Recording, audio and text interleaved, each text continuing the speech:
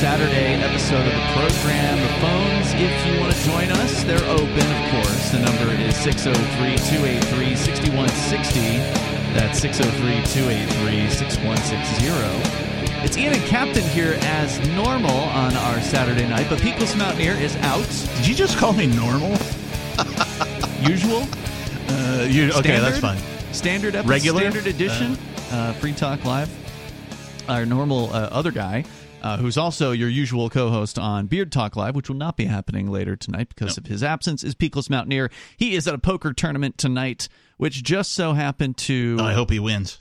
Yeah, well, if he does, he gets a full set of New Hampshire Goldbacks as the prize. Ooh, what which is pretty circa sweet. What year? I don't know. That's a great question. Or are they like I think the it's the original ones? one. Yeah, 2021. The 2019 or whatever it was, Probably the first 2021. ones? Well, no. New Hampshire didn't exist in 2019 as a Goldback. So 2020 is the first? I think there's a limited print of 2020 New Hampshire. I asked because I have some 2020s, and I think I hold on to those. I think I have a full set, but and I only know this because I recently got my South Dakota set. Oh, yeah. And so I've been collecting. Whenever they release a new state, I just buy. Before we keep going on Goldbacks, which I'm happy to do, I want to introduce our guest host because Peakless Mountaineer is out, and it just happened to open up a slot for David Hathaway, the sheriff from Santa Cruz County, Arizona, who has been I would say, regular-ish caller on the show. Welcome, David. Great to have you. Yeah, good evening, Ian and Captain. Yeah, I didn't even know the Goldbacks had a year. I just knew the different states. Utah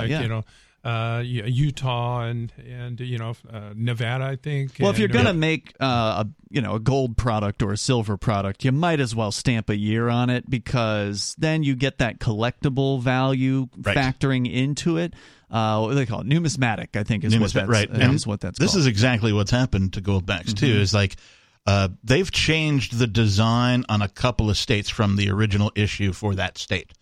And also punched it up, right? And also put a year of issue on the Goldback. So if you have the original, what was the first year of the Utah? 2019. 2019 Utah Goldbacks, like that design is different than the 2022, 2023 Goldback. So if you have a set of the originals, they're worth more because of the collectible value, because of the date stamp on them, and also the difference in design.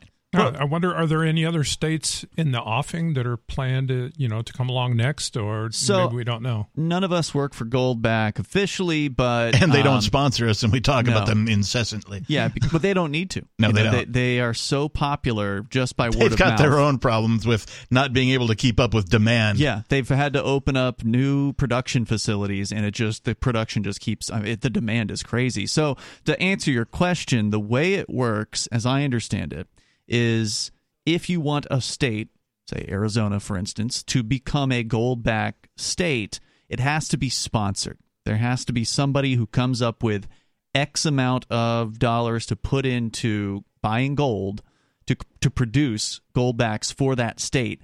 And the formula, I don't know exactly what it is, but it's based on population.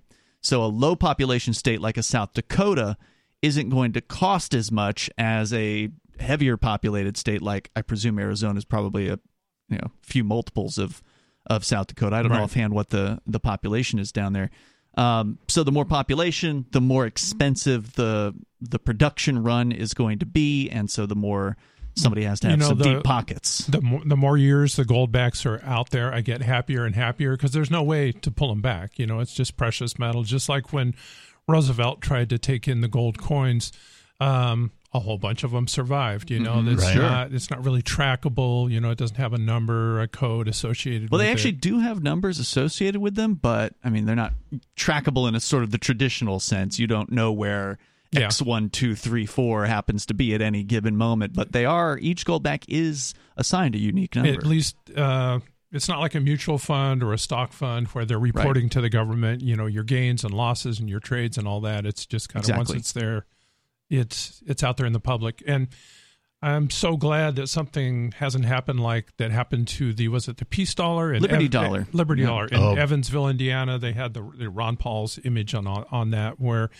I guess there's still got to be some of those out there, but I think before the big release could happen, they got raided by the feds, and that kind of shut that down. Well, the Liberty Dollar was Bernard von Nothaus. He was the founder. He used to work with the Hawaiian Mint, so he knew his stuff when it came to minting silver pieces and things like that. It was around for about a decade before they shut it down. I think it started in 1998. It rose to being the most used or the most dollar value or whatever. They were like the biggest alternative currency in the United States at the time when they existed. Goldback has, by the way, eclipsed that. So and I don't remember what the numbers were, but it was something like $5 million worth of the Liberty Dollar was in quote unquote circulation. Now we know most of it was just sitting in somebody's safe or in their drawer or whatever. They weren't usually circulating that often, but that's how much had been minted, that's how much had been purchased, that kind of thing.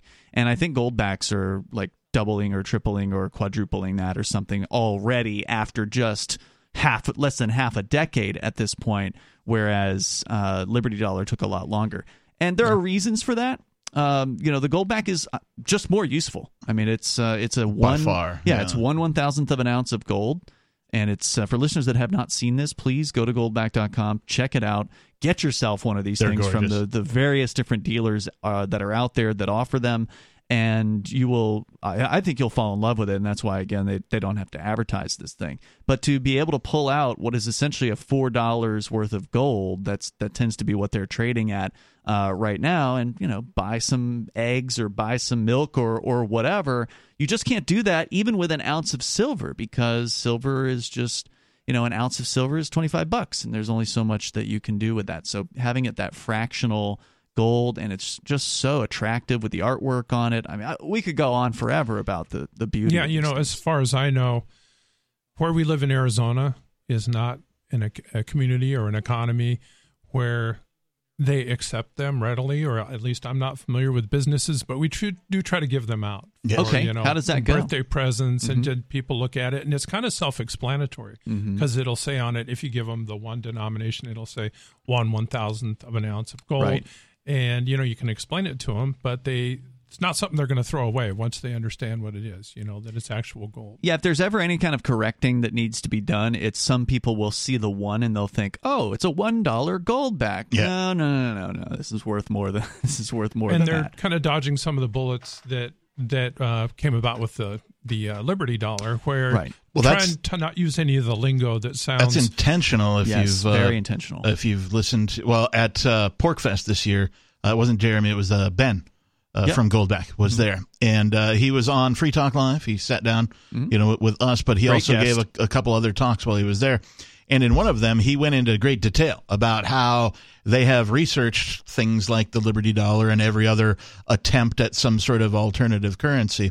And this is why with the Goldbacks, the denominations are different, right? So there's the 1, the 5, the 10. They skip 20 and go right to 25 before they go to 50. Right. They've changed. Part of the design changes on some of the older Goldbacks for the new ones are they changed some of the language that's written on the Goldback itself. So there used to be language that said something like spendable currency or something like that, and now it's like gold spendable instrument or something like that. They changed the language slightly on the printing of the Goldbacks as well, because they're trying to stay ahead of that curve. They know that if they ever get pegged by the government as trying to compete with the actual dollar, that government's going to come in, raid them, shut them down, all the force and the violence that's involved with that, just like they did with... We saw what happened here, the Liberty Dollar and what they're trying to do with cryptocurrency now and that kind of thing. They went after him for counterfeiting, by the way, if I recall correctly. Right, because it was called the Liberty Dollar. Right. They used the same lingo that and so, Goldback is being smart, or at least trying to be smart about it. That's not to say that the government can't come in and do whatever the heck it is they want to if they decide that it is competition and just shut them down anyway. But they are giving it their all to try and be in front of this curve. And the numbers could all be articulated as this is a bullion weight. It's a bullion instrument. Right. And so, in fact, the 2022 edition of the New Hampshire Goldback, I have yet to see the redesigned 2023. I don't know if they have come out yet, but it says specie legal tender instrument at the top. So when I actually met the Goldback founder in 2019, I was in Nevada at the Freedom Fest. I don't know if you've ever attended. I met him there. And nice. at that Freedom Fest. At 2019. I believe it was 2019. We were at the same event. Didn't even meet each other. And a conference of a bunch of neocons, as it turned out, it was, I don't know if it was half and half, but there was a good chunk of voluntarist, anarchist, libertarian types. It might have been like 75-25 or something like that. There were a lot of the freedom people there. But when I met Jeremy Corden, who's the founder of Goldback, he at the time had only created the 1s and the 5s. He didn't, he'd had designs for the rest, but they hadn't been made yet. So that's how early on it was. The thing hadn't really come out. He was just kind of shopping it around. He didn't have a booth at that time, and now they've become like the #1 sponsor of Freedom Fest. I've not been to Freedom Fest in years because I'm not allowed to leave New Hampshire. But they get like a massive booth now, and they're of course a top sponsor at Pork Fest. I was going to say they did the same thing at Pork Fest this year. They went from like a smaller but yet high traffic booth to like a big booth down by the fire main area. So they upped their game, if you will. They've had a tremendous rise in popularity. Anyway, I had brought up the Liberty Dollar to Jeremy during our interview because this thing's amazing. I definitely want to ask him questions, learn more about it. And he was well aware of the Liberty Dollar and what had happened to the Liberty Dollar, with the government raiding their vault, taking God knows how much gold and silver from them, the Ron Paul pieces, as you mentioned. And he said, very specifically, they learned those lessons from the Liberty Dollar, and they were not going to duplicate the failures of the Liberty Dollar. And there were a lot of things that Liberty Dollar didn't really do that well, that Goldback has absolutely done knocked it out of the well. But of course, the thugs and the tyrants can come up with new rationale new arguments and just start calling it something, money laundering or inciting civil unrest. Not to give anybody any ideas, but they can just come up with a totally new bogus argument and come raid you anyway. Well, the good news about and you're absolutely right about that, but at least the good news is the gold business has been around for a long time, right? So there's been people selling various different types of gold for many decades. Certainly they can change the game and change the rules, but at least there's some track record there. Whereas with Bitcoin, as we learned with the Crypto 6 case, they can just say Bitcoin is a commodity, or they can say it's a security, or they can say it's money or funds or whatever. Whatever it is that's convenient for them, they're saying it. And that way they can bring prosecutions against people like me and Aria and some of the rest of our friends. And they can also bring civil cases, quote unquote, against people like Library, these companies and these designers, bring criminal charges against the Tornado Cash designers. I mean, it doesn't matter what Bitcoin actually is, which is, of course, code. It's freedom of speech. It is 1s and 0s. Somebody wrote some words down and turned it into a program. And it's a new technology, right? Yeah. It's like the government is trying to shoehorn cryptocurrency into laws made for broadcast radio. Yeah, well, basically. Right? Because they're like, well, we know it's not really radio, but people can upload stuff to it. And so if they can upload a podcast or a radio show to the cryptocurrency blockchain thing, then it must be broadcast. Like, they can say it's whatever they want because it's misunderstood as a technology, or at least government refuses to define it. Yeah. It may be purposely misunderstood. Oh, I think so. Yeah. No, I think that they refuse to define it on purpose for the express purpose of prosecuting people at will. Speaking of Aria, when I was driving from Boston yesterday in the middle of the night, I saw a sign that said Devons, and I just wondered, is that the same as the Devons FMC? Is that on the way? Is that between here and Boston? Probably. Honestly, I've never been. Well, so maybe I'd stop in for a visit on the way back, but I don't know. I just saw the word Devons. You have to be approved. So going to federal prison as a visitor is completely different than going to like a state facility, as I understand it. And different states may be different, but at least up here, if you just, go online, you can schedule an appointment and go see anybody you want to see that's in the system. But there, in federal prison, ARIA has to basically put you on a list. Oh, okay. So you would have to fill out a form, and then they'd have to approve you. And so, unfortunately, it is not something that can be done in 24 hours. I don't even know how many weeks you need for that one. But, yeah, they don't make it easy. We do have a host who goes and visits on a regular basis. Nikki does, yeah. Nikki, yeah. And some of her friends from Domino's go on a pretty much a weekly basis to go see her. So at least she is seeing some, real life people. For those that don't know, we're talking about Aria DiMezzo. Her website, ariadimezzo, DIMEZZO.com. There's instructions there on how you can write to Aria. Please write her a letter. And I think that's what we need to change the live read over to, from talking about writing a letter to the judge to talking about writing letters to Aria. Because, it's nice to get letters while you're in jail. Let's see. Goldbacks, I think we covered that. South Dakota just came out, so check those out. The artwork looks great. You've gotten the whole set, Captain? Oh. Yeah, whenever they release a new state, I started with the Utah ones, and I bought like a whole set as soon as it was, a thing. And I'm like, okay. And I bought several sets, actually, because I was getting them for under market value. And then I was turning around and selling them for, a little bit of fee on top of it, right? So I was making a little bit selling full sets, right? I wasn't selling individuals. Occasionally I'd sell individuals, but really I had a way of packaging them in a nice little sleeve, and you put the whole set in one, and it's all stacked nicely and all that kind of stuff. So I was providing a little added value there. But it started with the Utahs, and then the New Hampshires, and then Nevada, and then the New Hampshire, and then Montana, and now South Dakota. Wait, is there a Montana one? Yeah. Oh, wow, I forgot about them. Yeah. So I've got a set of, every time they release a new state, I buy a set for my personal collection. Yeah. And then depending on what the price is, if I think that there's some value in buying multiple sets, I might do that. But I didn't with this one. I just bought the one set. So we're going to talk more about money coming up here in a little bit with an update on what's been happening in Nigeria. It's a story we covered months ago on this program. The Enaira. Where there were massive, I don't even know if protest is the right word. Let's call it riots. Massive riots. Oh, people got shot. Yeah, people smashing bank buildings, destroying bank ATMs, things like that. We covered that on this show. It was absolutely fascinating. So there's an update, and it's a pretty interesting one. We'll share that with you. But a little bit more, David, about your background. I mean, we've had you as a caller, I would say, extensively. You've sometimes called, and we've had you on for multiple segments. Always interesting things to talk about. You are the sheriff, the elected sheriff of Santa Cruz County, Arizona. This is a border county. It includes Nogales, correct? That's correct. It's the there are 4 border counties in Arizona that border the state of Sonora, Mexico, and the county where I live has the biggest ports of entry with Mexico. So there's a lot of movement of commerce.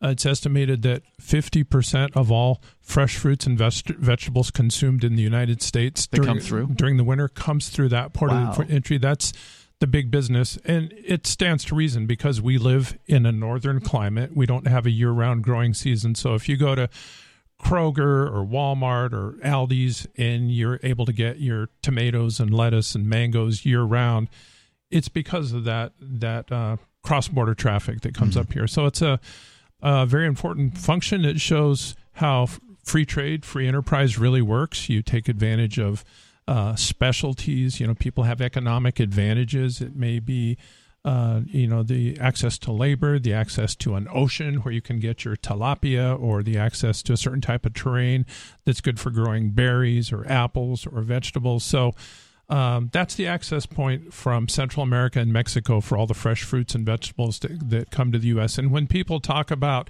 we don't need Mexico, let's just shut it down, we can produce everything we need in the United States, it's very naive because they don't know how much we depend on, even if you're a build-the-wall Republican, you want to go get your head of lettuce, and you want to get your tomato, and you want to get your oranges when you want them. And that comes from free international trade. And another thing that's done right across the line there in Mexico is what's called the maquiladora industry. And I've heard Mark talk something about the maquilas, in other countries. But what it is, it's a zone where it's kind of like a duty-free zone. Oh, really? And it's for assembly plants mainly run by U.S. companies in Mexico that are constrained by regulatory agencies on what they can do in the U.S. So what little is left of the U.S. automotive industry depends on this maquiladora industry, which create the wiring harnesses and other subcomponents for the U.S. automotive industry, and those things are shipped into the U.S. so that they can ultimately say made in the U.S. Assembled in the U.S. Assembled in the U.S. So it's the county has a unique history. My family is a ranching family. They moved there from Dodge City, Kansas to Tombstone, Arizona in the 1800s. Before Arizona was a state, Arizona became a state in 1912. So I have ranching property in 2 counties in Arizona, Santa Cruz County and Cochise County. And then in 1912, those properties were officially homesteaded when Arizona became a state, but they were owned. My family still had deeds to those properties before Arizona became a state. And there were some Spanish land grants that used to be part of Mexico, part of Spain before that. And those were also honored. But as most of those Western states, there's a whole lot that's just government property that's bombing ranges, Department of the Interior, Bureau of Land Management, Forest Service. There's Indian reservations out there. So not a large amount of Arizona is privately owned, which is too bad. But well, that's true of a lot of places west of the Mississippi, isn't it? I mean, we usually cite the statistic it's 2/3 is federal, quote unquote, property when you look west of the Mississippi, and that's probably, it sounds like that's true or more so in Arizona. Yeah, I have properties out there that are completely surrounded by federal land, so it's kind of, in a way, it's a unique, beneficial situation that I can pretty much do what I want and not have neighbors complaining. But on the other hand, if the feds have you hemmed in, they could basically shut you off from polite society also, if they decided to come in and raid you or surround you or do some Ruby Ridge type of a thing. Yeah. So, but I enjoy living out there. Like, I feel kind of lost out here in New England. Mainly, this is your first time. I don't know if we mentioned that on the air. Yeah, it's my first time in New England. Yeah. And when we were driving yesterday from Boston, it was overcast and it was raining. And in Arizona, I'm used to always knowing which direction I'm facing. Like, there's large mountains. Like, there's a 9,000-foot mountain range to the north of the town I live in, Nogales. And the big city next to us is Tucson. And there's other 9,000-foot mountain range on the north side of Tucson. So you can always kind of tell which way you're heading, north, south, east, or west. Plus, you can always see the sun out there, too. So I can tell it's morning, that must be east. And the you guys don't get a lot of rain down there, huh? Our rainy season is kind of July through September, and we had a very poor rainy season this year. But we had the opposite. It's been raining a ton here this summer. We got more coming up here with Sheriff David Hathaway. There's actually, you mentioned the property that your family owns. There's some sort of an issue that you have with that you want to talk about here tonight, a ghost town that you have. We'll get into it coming up here. The number is 603-283-6160. You can join us as well here on Free Talk Live. This hour of Free Talk Live is brought to you by Dash Digital Cash. Dash is the cryptocurrency designed to be used for spending. In addition to being one of the world's first cryptocurrencies, Dash was the first crypto project to have a decentralized autonomous organization that to this day continues to improve and promote Dash. Every month, 10% of the mining rewards go into a treasury. Anyone with one Dash to spend can put forward a proposal to the Dash masternodes. The masternodes vet the proposals and decide which ones move forward and are funded by that treasury. Nowadays, DAOs are plentiful, but Dash paved the way by doing it first, nearly a decade ago. Dash is one of the oldest cryptocurrencies and is widely available on exchanges, including the decentralized Maya protocol, and in multi-crypto wallets. It's easy to get and use Dash. Start by learning more at Dash.org. Thanks to the Dash DAO for sending us 32 Dash per month to promote Dash on the air. Visit Dash.org to learn about Dash. Dash.org.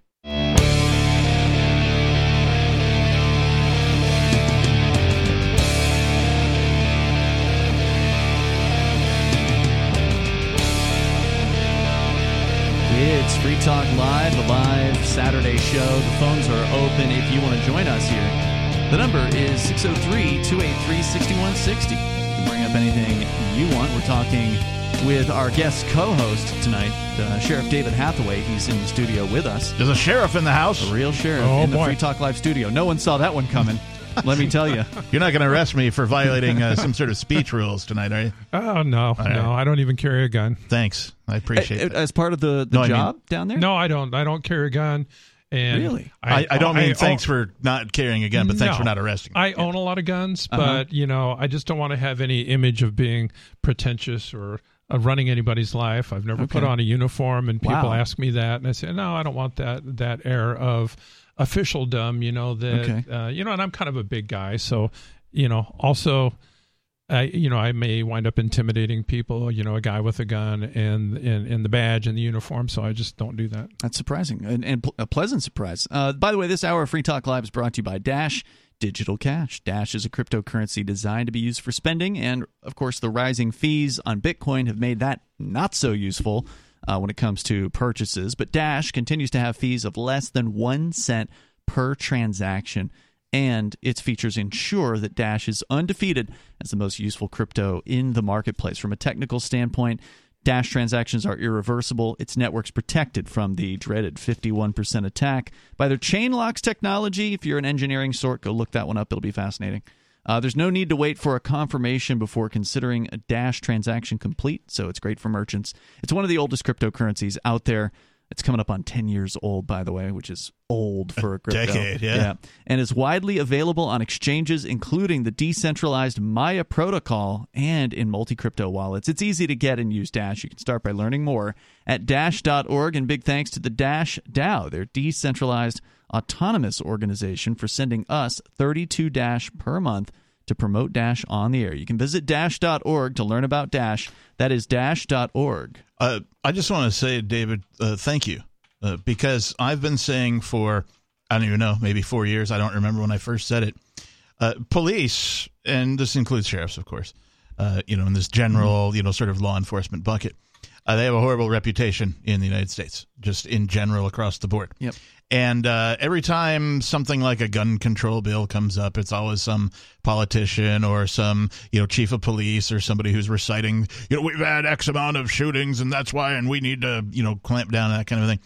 And I've said every time a story comes up about police shooting your dog, or they threw a grenade in the wrong apartment into a baby's crib or whatever, this kind of stuff, I've said many times, all the police need to do is get together and, if they want to show us how it's done, put your guns down. Yeah. Right? Well, I'm just sad to say the sheriffs in Arizona are no exception to that. And, there's this kind of movement nowadays. But it only takes one sheriff. guy, right? And I just want to say thank you and applaud you for choosing not to carry the gun as you go about your business. Yeah. And, there's an Arizona Sheriff's Association that consists of all 15 sheriffs in Arizona. There's 15 counties in Arizona, and they've done draconian things. They want to pretend like they are freedom crusaders, but at the same time, the Sheriff's Association has drafted letters that are supposed to be the voice of all sheriffs to Arizona. Like there was one about, and you won't sign on to it. I want to hear about it. Just we'll make a note. We'll come back to it. But I got Chris on the line here, and he's a podcast listener. Chris, you're on Free Talk Live. Go ahead. Yeah, Ian, I really want to say thank you because this show, hearing you guys every night, it's really changed my life. I've always kind of been an anarchic kind of person, no government and all that, but it was the discussions of personal responsibility and stuff like that. I never heard anything like that anywhere. And at the time that I found your show was 2007. I was working at Wendy's, making nothing an hour, trying to struggle and survive. And I'm now a business owner. I make decent money because I finally took charge of my life. Nice. And that's awesome. It was you and Mark and just I'm sorry. I struggle to express myself sometimes. It's okay. But listening to you guys and you get going back and forth and the topics that you guys talked about, it brought to mind that I can't let anybody control my life. I can't hope that something's going to happen and somehow somebody's going to hand me what I need. And, now I do well.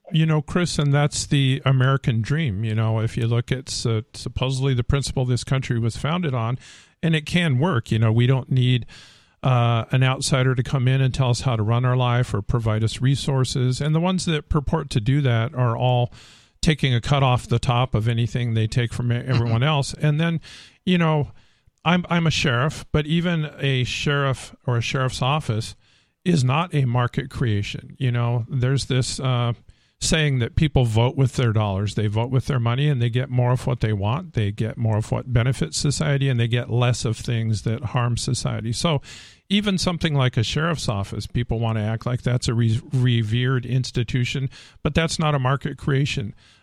People didn't vote with their dollars and say, we want this number of deputy sheriffs. It's just a local government entity pulls a number out of the air, but maybe it would be less, maybe it would be more, or maybe everybody would want to handle their own security, or they would want options for security services. So you're exactly right. It's not just a utopian pipe dream.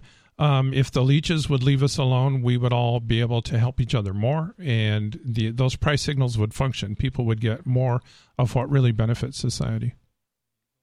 No doubt.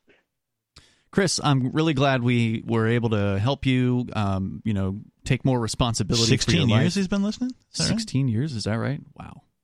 That's amazing. And so what's the business that you do, if you don't mind saying? Like, what you went from being, working at Wendy's for X amount an hour, and now you're doing something I presume you love to do? Yeah, I'm an owner-operator truck driver. That's great. Oh, great. Thank you for your service, by the way. Indeed, yeah. I really appreciate it. Thank you. Are you on the road right now? Yes, I am. Okay. You do cross-country? And for the most part, I tend to stay pretty regional, but I do end up just about everywhere. I've actually been not too far from Keene at times, and it's a beautiful country up there, and I'm going to be up there in about 4 years when my daughter turns 18. So. All right, cool. We don't have a lot of truck stops in Keene, unfortunately, but they do come through here, so there must be somewhere they're parking on occasion. Chris, we'll look forward to seeing you. Was there anything else you wanted to share? No, just good luck with everything on Monday. Thank you. I appreciate that. Thank you for the call tonight. Of course, he's referring to the sentencing part 2 of the sentencing, federal sentencing. Because government can't even make a complete sentence the first time. That started 3 weeks ago and hopefully will end tomorrow, although there's a lot to be discussed, apparently, and there's going to be an interesting... the first time it was kind of legalistic and it was kind of boring, with the exception of the poor scam victims they dragged in to tell their horrifying stories. Last time there was a lot of like judge talk with a lot of confusing legalese. This time, I don't know if that'll happen, but there's definitely going to be an interesting legal discussion where the government people, the prosecutors, are going to be arguing that I should pay restitution to people who lied to me to get me to sell and them. Voluntarily gave you their money.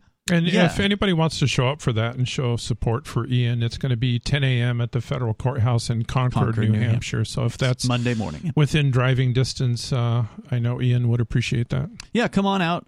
There's a protest going on beforehand as well. I don't know how early it starts. But I heard it's 8:30. Yeah. But you may want to get in there sooner rather than later if you want to get a seat, because there were a lot of people that showed up. And I'm really grateful for that. Of course, the government brought in a lot of people as well to fill in, it's so weird because you can tell who the government people are because they're non-government all people. Suits. Well, yeah, and they all have like laptops and cell phones that they're on the whole entire time. Right. Because they don't allow everybody to have those. Only the approved government people can have those. Right. And so when you go in and you see the pews, they're pews. When you see the pews on the government side, if you will, the right-hand side where the prosecution sits, you see the pews full of people with their laptops out and they're typing or blogging or they're on their phones, on their Twitter, on their Facebook, whatever it is they're doing, right? You can look over their shoulder and kind of get an idea of what they're doing. They're doing all the same stuff that we would be doing, right? They're blog posting, they're Twitter, they're doing all that kind of crap. They're checking their emails, they're scheduling their kids' softball tournament, whatever it is, right? They're not doing any actual official government business. So are they kind of segregated like friends of the bride and friends of the groom, like on each side? Like they tried... I don't think there's a hard rule about it. They tried for part 1 to make it so that anyone that was there to support Ian could only fill up the left half. Right, and then the right half they tried to like occupy with all of their government goons. Now but there were still some of my supporters on the right side. Being some spillover because they didn't have quite enough people to fill them all the way, and well, there were way more than enough people to see Ian. Did they reserve them though? Did they have some guy No, I think they just them? showed up, and I'm not sure what the. I don't remember seeing that many suits and laptops walk by me because I was kind of standing in the hall. But then again, I was talking to a whole bunch of people, so I could have been distracted. Yeah. So I didn't pay it any attention because I just figured whatever, right? But then, as I got in and as the proceedings started, I was like, hey, that whole half is almost government people, right? So it'll be interesting because they're going to try to argue that I should pay restitution to people who were scammed, sadly, online. And part of the scam was they bought Bitcoin from me.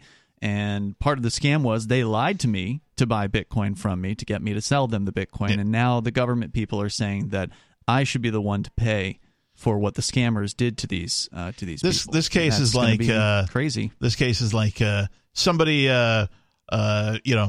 conned some old lady into extracting her life savings out of her savings account, really sad the bank. Stuff.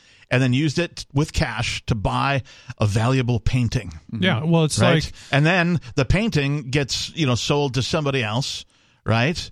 And the government's going after the guy who sold the painting. It's like you have a bully on the playground, and he goes up to another kid and says, "Hey, do you have your lunch money?" Yeah. Take it and go buy a candy bar from that guy over there and bring it to me. Right. And then Ian's the guy selling the candy bar. Right. Exactly. And I go to prison for bullying. Yeah. No, they have the three little old ladies they trotted out as, victims of, being swindled out of their life savings or whatever. The government, even as the judge says, the prosecution has done a real good job of convincing them that Ian is the romance scammer. And that has not been proven at all in any way, shape, or form. They never even alleged it. No, they've never even alleged it. But they admitted in court that I wasn't involved in the scam. Right. They admitted that. Right. And so these three little old ladies, when they read their statements, now these statements, supposedly aren't coached and, that kind of a thing. But they were just very Ian is a bad man for scamming us out of our money. They think Ian somehow is the romance. And when it is not even close to being the case. Yeah, the guy is still out there. What do they say? Jerry Harmon. Jerry Harmon, something like that. The government, one of his many names, I'm sure. The government even admitted during your trial that some of these ladies had been in contact with this guy as soon as a week up until before the actual trial happened. So the scammers out there still doing scamming. The FBI has caught 0 romance scammers using Bitcoin or dollars or any other form of value. Right, the government has caught 0 of them. Mr. Freeman here has caught at least one of them. Right, by his own accord through his own testimony. Right, is he has caught more romance scammers and made people whole more so than the government has. Yeah, in my former career as a DEA agent, there are procedures in the federal government to relieve innocent third parties who get caught up in something. And I have done those investigations. Let's say there's a rental car company whose car was used to smuggle cocaine or something like that. Probably happens all the time. Yeah, as draconian as the federal drug laws are, and they shouldn't exist, there are procedures where that company files what's called a claim and cost bond, and the agent does what's called a petition investigation, and I've done many of those, and then you return the say it's an asset, you return it to the innocent third party, or you exculpate, you pull the innocent third party if they get somehow charged. You pull them out of the process because it's shown that they had nothing to do with the quote-unquote illegal activity. Right. So there are procedures for that, but there's just, obviously in this case, there's no intent to go after the ones that actually, did the scams, the actual scammers, to try to identify them. Nope, there was no. In fact, they testified during the trial. The victims of these scammers, more than one of them testified that the FBI never asked them a single question about who the scammer was or how to get in touch with them or set me up with a call with them or whatever. Didn't somebody on the prosecution say that there is no investigation into the romance scammer? I think they later tried to claim we're going to start looking into it. They tried to act we were going to get to that. And yeah, sure you were. Sure you were. Yeah, after you raid this little studio in Keene twice, you bastards. Yeah. So that's happening Monday. It's 10 a.m. Again, if you're going to be in the New England area, come on up and see it. It should be interesting, to say the least. So we were talking about you as the sheriff, David, from Arizona down in Santa Cruz County. And you were just about to tell us about this sheriff's association that has, all 15 sheriffs. They're members of it. What were you going to say about them? Yeah, the president is typically whoever is the biggest neocon in the association gets elected to the status of president, and then he will draft statement letters from the whole organization and send them out as if they're being authored or as if they are position statements for all the 15 sheriffs in Arizona. Are you a member of this organization? Yeah, just by default. Okay. Everyone's just kind of a member, and you get on the email list and all that. I think I could probably pull out of that organization, but it's kind of neat to get their emails and see what they're up to. But one of the ones, let me just give you an example, Ian. There was a very noble effort in the Arizona legislature to kind of modify the civil asset forfeiture rules that says there has to be an underlying crime charged, and there has to be a conviction before you can forfeit an asset, a car, money, or anything. Good. So what it did, and it just changed very few words, and it said there must be an underlying conviction. Now, the money could be seized or the asset pending the proof of guilt for this individual. So let's say, Captain, you went and robbed the 7-Eleven, and you got $100. And then there's I'm rich. video footage of you committing this act. Somebody chases you down and retrieves the $100 out of the car. So under this new modified law, there's an underlying crime. They could charge you with the crime if 7-Eleven was willing to be put themselves down as the victim, and sign a complaint. And then that money would be held until you were convicted and you were found guilty, and then it could be forfeited and used as restitution to pay back 7-Eleven. But what it would not allow the government to do is what they're doing now, even at the southwest border, even at the Mexican border in the town where I live. CBP is now searching vehicles that are leaving the U.S. So you have U.S. agents, U.S. authorities searching cars as they leave. So it's kind of like an East Berlin type scenario. If you build a wall, then it's not only going to keep people from coming in, but it's going to keep you from leaving. Like if you want to expatriate and take your gold coins or your money and go live in Mazatlan or Acapulco or something like that, they will actually take your money. Wow. And then with no underlying crime, not charging you with a crime, and require you to claim that back and then prove that it's legitimate income, prove, IRS paperwork or something to show that you legitimately They turn around and put the burden of proof on you instead of the burden of proof on them as to whether or not a crime has been committed. Yeah, so say, I have 9 kids. Say somebody kidnapped one of my 9 kids, and then they wanted ransom, and I paid them $10,000 ransom. Well, if somebody was to retrieve that money, there is an underlying crime. That person could be charged with kidnapping. The money could be retrieved, and then the case would go through the courts and see if this person is actually guilty, if that really is my money, and then the money would be paid back. So back to the Sheriff's Association. They called me personally and badgered me, emailed me saying, we have to have this be a unanimous letter, a statement to the legislature, to the governor, that we can't do this. And the letter was so goofy. It said, this is a very important source of funding for all of our operations, for our drug task forces. We rely on what this is money. Civil asset forfeiture? Civil asset forfeiture money without an underlying conviction.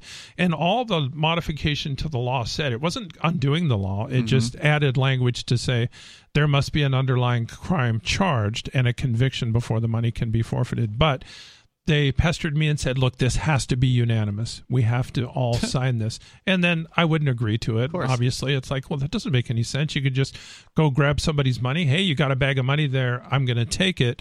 And the only way you have to file a bond if you want to contest this, and you have to hire your own attorney at your own expense to prove that this is yours. So all this did was undo that. The cops still have the ability to take your money, but they have to charge an underlying crime.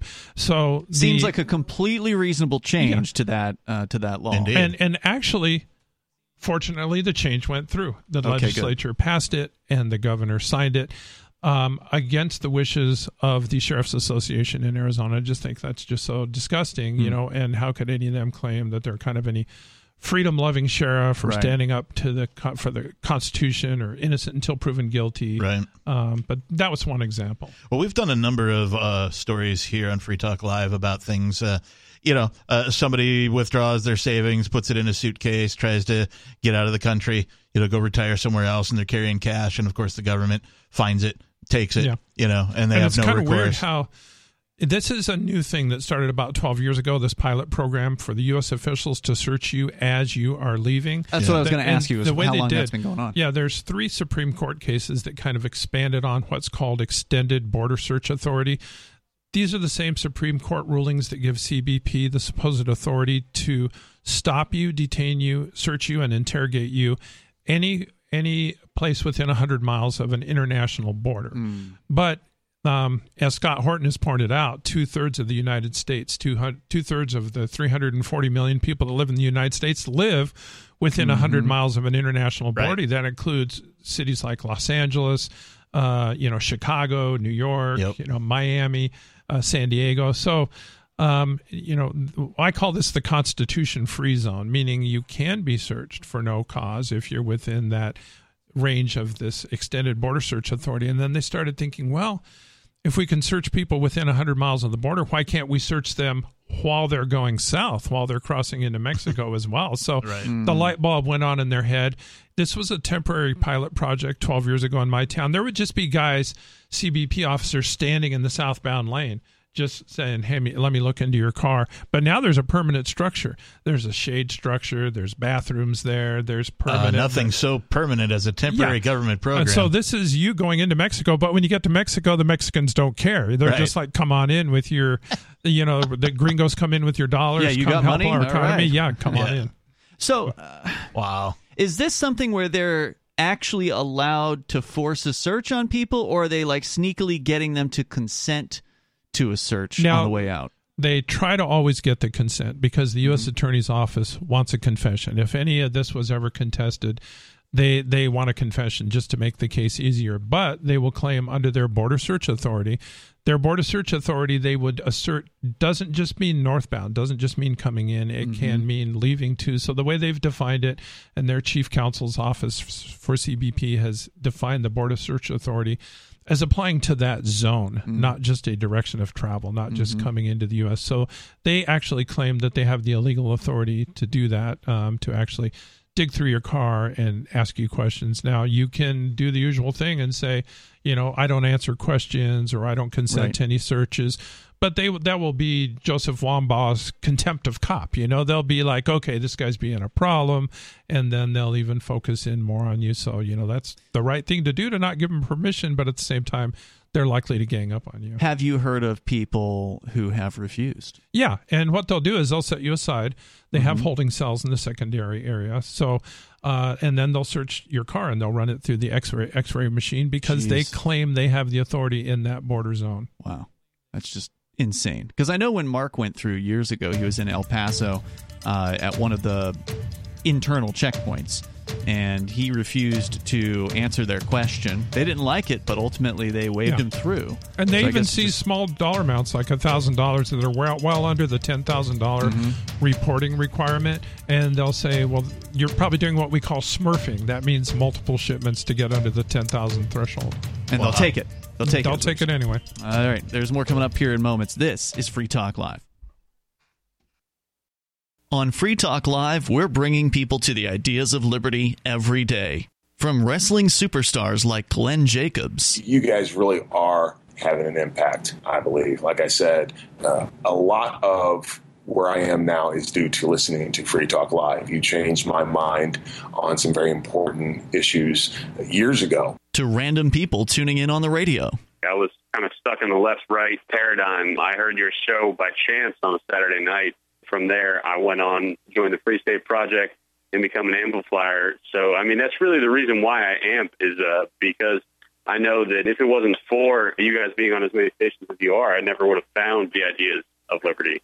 You can help more people hear the message of liberty by joining Free Talk Live's AMPS program on Patreon for as little as $5 a month. And you'll get access to special perks. Visit amps.freetalklive.com, amps.freetalklive.com.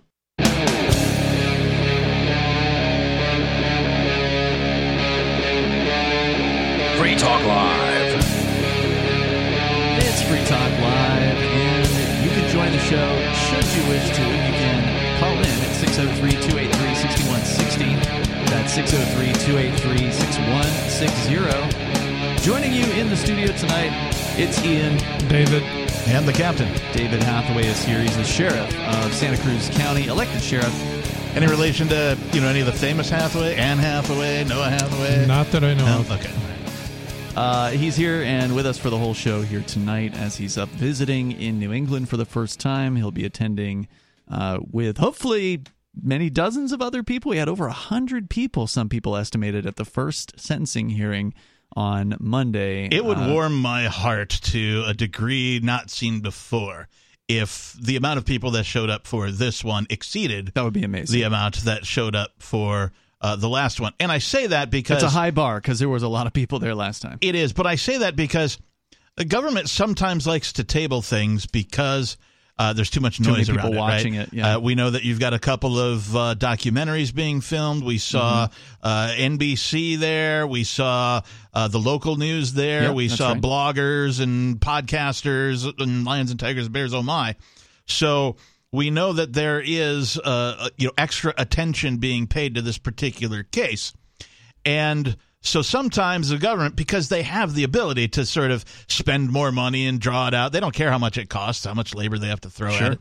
It's not their money. They will we better let's do a legal thing and then we'll postpone it until next time and maybe it'll be like a lesser crowd. So I really hope that backfires on them. That'd be cool. We were talking with the sheriff here about being a sheriff in Arizona where there's a bunch of neocon sheriffs, and I don't know if you finished the story about the Sheriff's Association. I feel like there might have been more to that. We'll get to that coming up here. But first, we have Skeeter on the line in California. Go ahead, Skeeter. It's your favorite evolutionary capitalist, your boy, Young Skeet. You're definitely not our favorite anything, as far as I'm concerned. And but you're not my boy. Yeah, go ahead. What are you calling about? Favorite evolutionary capitalist. You have another evolutionary capitalist? Maybe you're your favorite one, but you don't get to tell us what our favorites are. Okay. I reject the premise, so therefore I don't have a favorite. So we'll name another evolutionary capitalist you have on the show. What were you calling about By tonight? default, I'm favorite. Okay, I'm calling about war. So that would also make you the worst one as well, if we're going to be saying that. But go ahead. Technically, yeah. What about war? But I'm tired of you guys perpetuating the fallacy Get that to war. your reasoning for calling, please. What was it? Yeah. I'm tired of you guys perpetuating the fallacy that war is the health of the state when it's things like conventional war and the drug war that actually destroy the state. A true market runs on profit, not on rights. And that's why war and government spending leads the drug war destroys the state. Well, we actually have a former DEA agent sitting in the studio here with us. And I don't know, maybe, David, you have some thoughts on Skeeter's claim, which he has made before, that he believes that the war on drugs is somehow destroying the state. Well, actually, the state is deeply embedded in the war on drugs and profits from it.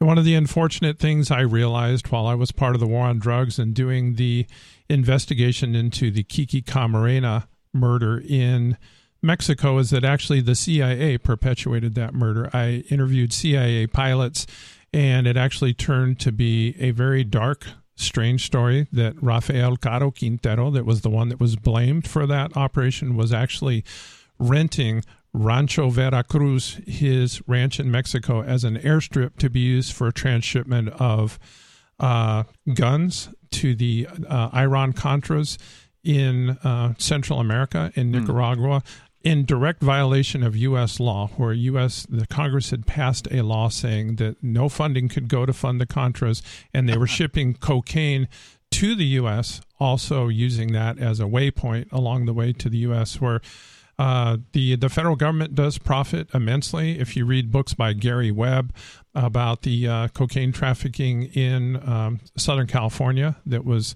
the drugs funded by and sold by CIA operatives. Something I have often recommended that somebody should do under a Freedom of Information request is go to the DEA and ask for, under a Freedom of Information request, the International Controlled Delivery Logbook. It's called the ICD Logbook. Since the DEA, the A stands for administration, this is supposed to be the place where all drug activity is consolidated, all drug investigations consolidated for the federal government, and everybody, Customs, CIA, DEA, FBI, anybody bringing drugs across the border has to get a log number from the DEA. And I tried to get, who's my friend? Will Grigg, before he passed away, a great, writer on police abuses, to do a Freedom of Information request to DEA headquarters in Arlington, Virginia, to try to get access to that logbook that shows the vast number of drugs that the federal government has imported into the U.S. So, yes, the U.S. They would actually write that stuff down? They actually put it in a logbook. Now, if you could get that, Ian, you know what it would be like. It would be redacted. There would be a bunch of pages with just black permanent marker through it. But there is actually a logbook in DEA headquarters where every federal government agency that brings drugs across the border has to get a log number for DEA. And they will claim that it's to further an investigation, they have to deliver it to the source in the United States so they can identify perpetrators in the U.S. But they will actually import drugs in the U.S. And officially there's a logbook in DEA headquarters where they assign a log number for all those importations. They are bureaucrats. They got to have forms just laying around. Yeah, they can't just be like, we're a bunch of tyrants and we're just doing this to pat our own pockets. No, there's like in-depth bureaucracy. So, Skeeter, I'm afraid that's wrong. The government does profit from the drug smuggling. So do you have all the numbers of expenses and revenue that comes from the drug war? Are you sure the net benefit is a profit? Are you sure about that? Yeah, for the DEA was founded in 1973, July 1st, 1973, by Richard Nixon. For the first 20 years of DEA's existence, it was the only federal agency that took in more money than it spent. So it actually added to the general fund. Their operating budget was less than the number of the amount of value that they took in on asset seizure. So it was a net benefit to the federal government. And then they started getting a bunch of other additional positions, trying to expand their operations like all government agencies do. Intelligence analysts, more administrative personnel, more training personnel at the academy in Quantico, Virginia, because DEA's academy is part of the FBI academy in Quantico. So that's where I would go for all my training. So eventually their budget, after about 20 years, exceeded what they took in revenue. But they were a net profit maker for the first 20 years for the federal government. That's pretty impressive. Skeeter, if I can recommend, you may need to seek some help. I heard him the other night on the show. Does the government run on a cash basis accounting system or on accrual basis of accounting? Can you answer me that, David? Cash or accrual? All the unfunded liabilities that the DEA incurs? Well, as you probably know, 40% of the federal budget is not brought in through taxation. It is through money printing, so they're inflating the dollar and raising the cost of all goods and services for all Americans and for all people around the world by funding their operations largely through money printing, not through taxation. So I don't really understand the question about accounting, but I know there's a lot of, artificial monetary expansion that's used to fund DEA and every other federal agency. Skeeter has gotten more shrill recently. Like, he's gotten angrier and angrier. I don't know if you noticed this. I think it was on Beard Talk Live last weekend. I meant to say something to you about it, Captain, like, oh my God, or maybe it was Sunday night, where he called in and he just kept on shouting and getting louder and louder. And Skeeter, you may want to look into, getting some anger management classes. Or getting some help, maybe start smoking weed or something. There was a couple of times he called in where, like, he was very calm and collected, and I was just thinking maybe he, like, switched up his medication or something. Yeah, or maybe he stopped taking the medication. I'm not sure. It's partially because you keep muting me, number one. Number two, because you won't shut up. It has a lot to do with Rich. Huh? It has a lot to do with frustrations built up because of Rich's fallacies with logic. Who's Rich? And that's what gets me to on Rich. Sunday. I gotcha. But, just take a deep breath, man. Count to 10. Have a good night. The number here is 603-283-6160. We go to Ricky. He's in the Commonwealth, PA. Go ahead, Ricky. Thank you there, Brother Ian. See, now you're always calm. Ricky's always taking it easy. He's always got the slow foghorn, leghorn sort of cadence that he likes to follow. Yeah, Brother Is that Brother Captain? It is, yeah. He's here, yes. And also David Pretty good Hathaway. impression. Sure. That's exactly, Brother, I'm sorry, Sheriff Hathaway. It's a pleasure to speak to you. Yeah, and you can call me brother, too. That's fine. Thank you there, Brother Hathaway. Actually, I've been looking for this opportunity. When you first were taking calls, I never got the opportunity. I wanted to talk to you about something. You're here, man. That's Go ahead. Right. Okay. Now, I don't know if you ever heard any of my calls, but see, I'm going to be running for office in 2025, and I take the stance, and I have said on the air that I am going to make possible blowing away the U.S. Constitution for the Commonwealth of Pennsylvania in one term, if elected. Now, I wanted to get your thoughts, what you think of doing that when it comes to Pennsylvania. I'm running for District 189 in the PA House. Of course, I don't like any words like blowing away or smashing or anything like that. I believe in Well, that's the one thing about my rallies. Unlike Mr. Trump and his Second Amendment, there's going to be lots of guns in my rallies. Yeah, okay. Well, as long as you're looking for a peaceful, voluntary solution to whatever problems you see in society, I don't see a problem with that. But I've heard on your last few calls a tendency towards more what sounded like violence, or sounded like... I wanted to clear that up. That was a misunderstanding by Miss Bonnie. See, I do wear the battle flag, and the battle flag has significance. It will be peaceful. I mean, as far as the PA House blowing it away, I mean, I know I'm going to accomplish doing that. Now, after that, I can't say that what the federal government will necessarily do, because as far as I'm concerned, there's no sense blowing it away if we're going to say you still have claim to the land. Yeah, can you just boil it down in a few words? What kind of a political perspective you have? What kind of a label would you put on yourself? I think I've heard you use words like Confederate, Democrat, or different things like that. I'll make it simple for you. I'll make it simple for you, Brother Hathaway. Now, I'm a Jeffersonian. Unlike previous Jeffersonians that have ran for office, I am an extremist, just like Jefferson was. And I believe in the legalization of all narcotics. I'm against the soliciting laws. I am for open borders and a lot of other things. Now, as far as things go, I am a Democrat, but I'm a Democrat, say, of 160, 65 years ago with, my insight using Jefferson as a template for written and unwritten constitutionality. Yeah. Does that clear anything up for you? Well, no, but, David? When you say about the Democrats of old, I remember when I grew up in the 60s and the 70s, the Democrats were very different. They were anti-war. Yeah. And I remember when Bill and Hillary Clinton were in their college age, they were Vietnam War protesters. So the Democrat Party, good old days. Yeah, used to be anti-war before Hillary became a war hawk as Secretary of State, and they were also against the drug war.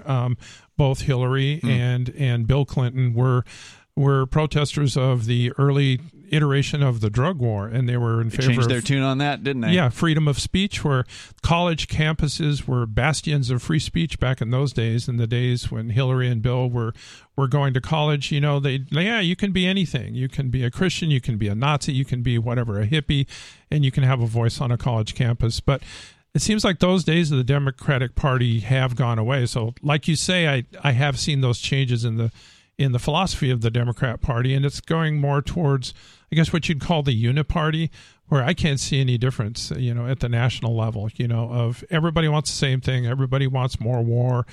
They want more welfare. So, I'm with you there. I've seen the Democrat Party change. Thank you, Ricky, for the call tonight. And coming back around to what we were talking about before with you, David, about being the sheriff in Arizona, you are an elected Democrat. Yeah. Even though you're pretty libertarian from what I can say. When I first ran, I went to my 90-year-old uncle. He was a former state senator, and he was kind of my political mentor. Mm-hmm. And I told him, look, I want to run with no political party or as an independent, because I don't want to look like I have a social agenda or I have baggage or anything like that. I don't want to run anybody's life. And he told me, well, look, in this county, if you just want to make a statement, you can run as an independent or no party declared. So it doesn't look like you're aligned for or against anybody or any group of people. But he said, in this county, unfortunately, you have to run as a Democrat. And it's true. there's been no examples of anybody other than a Democrat winning. And if I can give the example of two of the three county board of supervisors, where we have elected supervisors for the county board of supervisors, two of the three tried first to run as independents, and then they lost. They ran again as Democrats, and they won. And one of them tells the story of, he was talking to I speak Spanish. He was talking to a Mexican woman in Nogales, a Hispanic woman, and she told him, mira, mijito, te quiero mucho, pero no puedo votar porque no eres demócrata. Look, honey, I really love you and I like you, but I can't vote for you because you're not a Democrat. So it's just kind of almost a religious thing. Wow. They're very conservative, actually, socially. Most of the people in my county are Catholic, and they're Democrat, and it's just kind of like a religious thing. So I did that not for philosophy. I don't believe anything of the Democrat Party's platform. It was just, do I want to just do this as making a philosophical statement, or and do lose. I want to actually win? Yeah. And so it was a hard, grueling campaign, me and my wife. Because you were against a bunch of other Democrats, right? Because it was I think you've told the story before, if I recall correctly, you replaced a long-term sheriff, so it was an open seat. You weren't going against an incumbent in this one. Right. He had been in the position for 28 years, for 7-year terms, and once he retired, everybody and his brother wanted to run. So there was 6 candidates, and we just did a kind of grueling door knocking campaign, kind of like what Ron Paul does. They say Ron Paul wears out four pairs of shoes every time he would campaign in his district, just knocking on thousands of doors. And my sweet wife would stay up till midnight every night writing letters to everybody we talked to. Wow. And we got 10 times the number of signatures on our petition that was required. Nice. We didn't look at it as a curse, but as a blessing, because every time we get a signature, we would harvest an address, and my wife would not do a form letter, stay up to midnight every night, and she wrote literally thousands of letters that was tailor-made for each person. Like, for example, they'd say, I hope your son recovers from his cancer treatments, or I enjoyed, petting your little dog, or your hummingbird feeders are beautiful. A letter that was not a photocopy, it was tailor-made for each individual, and nobody gets a letter nowadays. Everything's email or text message. If something shows up with handwriting on it, you're like, to this notable. day, what ancient sorcery is this? To this day in the grocery store, people will come up and just hug my wife and say, I still have your letter. And a lot of people have never gotten a letter nowadays. Or it's been a decade or something. Yeah. That's a really good touch, a nice personal touch to campaigning. We know that the door-to-door thing is what can make the difference up here as well. And I'm surprised, Ian, that people don't care about issues. I kind of like, it's a little perverse nature I have, that I like to talk about politics. I like to discuss about issues. So I was prepared to talk about issues. I thought people were going to want to talk. When you're going door to door? When I'm going door to door. Yeah. And I could count on the fingers of one hand the number of times that somebody asked me about issues. And I enjoyed the conversation, and I talked to them about issues. But all they kind of want to do is make a personal connection. They're actually happy you came to them in person, especially going through poor neighborhoods, that I'd go to every door. No, you hit the nail on the head. The personalization factor is something that I picked up from a book called Guerrilla Marketing when I was an independent musician. Right? They're like, okay, you got to figure out how to promote yourself and do all this stuff yourself. Yeah. Right? Because you got no label, you got no money, so you got to do things in a weird way. And so the lesson there is to personalize the experience as much as you can. It's marketing 101 to do what they call multiple touches. The first touch is I knock on the door. The second touch, they get a letter from my wife, and that kind of cements the name in their head. So it's kind of... But we relied on doing it ourselves. I wasn't just going to do it through billboards and TV. But they recognized that somebody went out of their way, and that's what makes people become a fan of yours. In your case, you remember your name when it comes time to go vote. Oh, they went out of their way. They wrote a letter. They personally touched me in some way. People thought I would lose because I went hard against the mask mandates and the social distancing. My board of supervisors were shutting down businesses. So I actually opposed them, and they were all Democrats. Yeah. During the campaign, I said I would not enforce mask mandates, social distancing mandates, First Amendment, freedom of speech, freedom of association, freedom of assembly, freedom of religion, and all the churches is shut down and everything. So people told me, David, you should have just worn the mask. the mask, you shot yourself in the foot, you're going to lose. But ultimately, just to show you how the message of freedom resonates, ultimately, I got 4 times as many votes as the guy who came in second place of all the other candidates. Out of six candidates. Out of 6 candidates. So ultimately, it didn't hurt me, but people thought as a Democrat, I was shooting myself in the foot by opposing the mask mandates. But, people saw it as nonsensical. They went along with it, not because they agreed with it. They just wanted to keep their head down and not get in trouble. There was a lot of that up here, too, I think, of the native population. How did you do in the general once you made it to, whoever Republican they knew was going to lose or whatever? There was an independent in the general election. And they not even a Republican? They don't even bother? No, they didn't. This time, there's also 6 candidates. And an article in my hometown paper just came out today with an article. This time, you mean you're running for re-election right now? Okay. Even though the election's not till next year. It's a 4-year term. And this is very early. Most people file in the election year. But there's already 6 candidates. Wow. And there is a Republican this time. There's 4 Democrats, 1 independent, and 1 Republican. So it's going to be, but we're going to do the same thing. And I don't care if I win or lose, Sure. I don't care. It doesn't matter to me. My hopes and dreams aren't tied up in doing this, I'd rather go out and work on the ranch anyway, work on the well, fix fences, cut firewood. That's what I enjoy doing. But, it's not a concern for me. So how did you do against the independent guy in the general? Can't remember. Very few votes. There's hardly any Republicans in the county. So, the people that voted for me in the primary, you blew them away, basically. So to speak, as Ricky would say. Okay, so I want to come back to the Sheriff's Association because it sounded like there was more to that story. You said they came to you, they had this letter that they wanted you to sign on to because they needed all 15 sheriffs, and the letter was against, or rather, it was against the change to the civil asset forfeiture law, which ended up happening. The change happened, and so now they have to convict somebody. Ultimately, they issued the letter. They sent it to the governor. They sent it to all the legislatures. Even though you didn't sign it. Even though I didn't sign it, and it didn't show a list of signatures. It sort of suggested unanimity, sort of suggested that it came from all the sheriffs in Arizona, but I never signed on to it. But so 14 out of the 15 signed it? Yeah, exactly. Was there anything else they did to you after that, or your relationship with them? They've largely shunned me, largely on the border issues. We can talk more about it coming up here in moments. Also, I want to get into Nigeria and what's happened with the CBDC down there. It's Free Talk Live.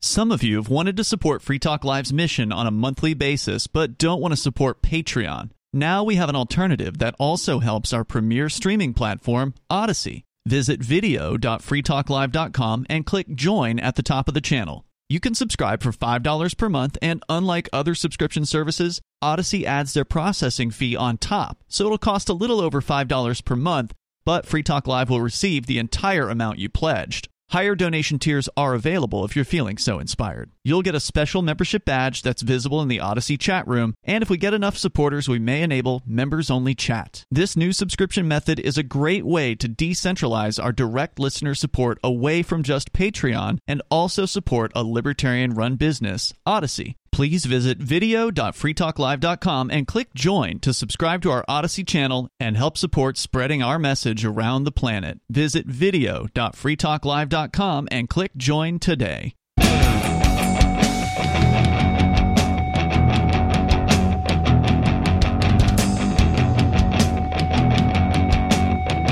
It is Free Talk Live, and you can join us here live Saturday show. Phones are open at 603-283-6160. That's 603-283-6160. Ian and the Captain here as normal on a Saturday night, but joining us, David Hathaway. He's the sheriff of Santa Cruz County. There's a new sheriff in town. Arizona.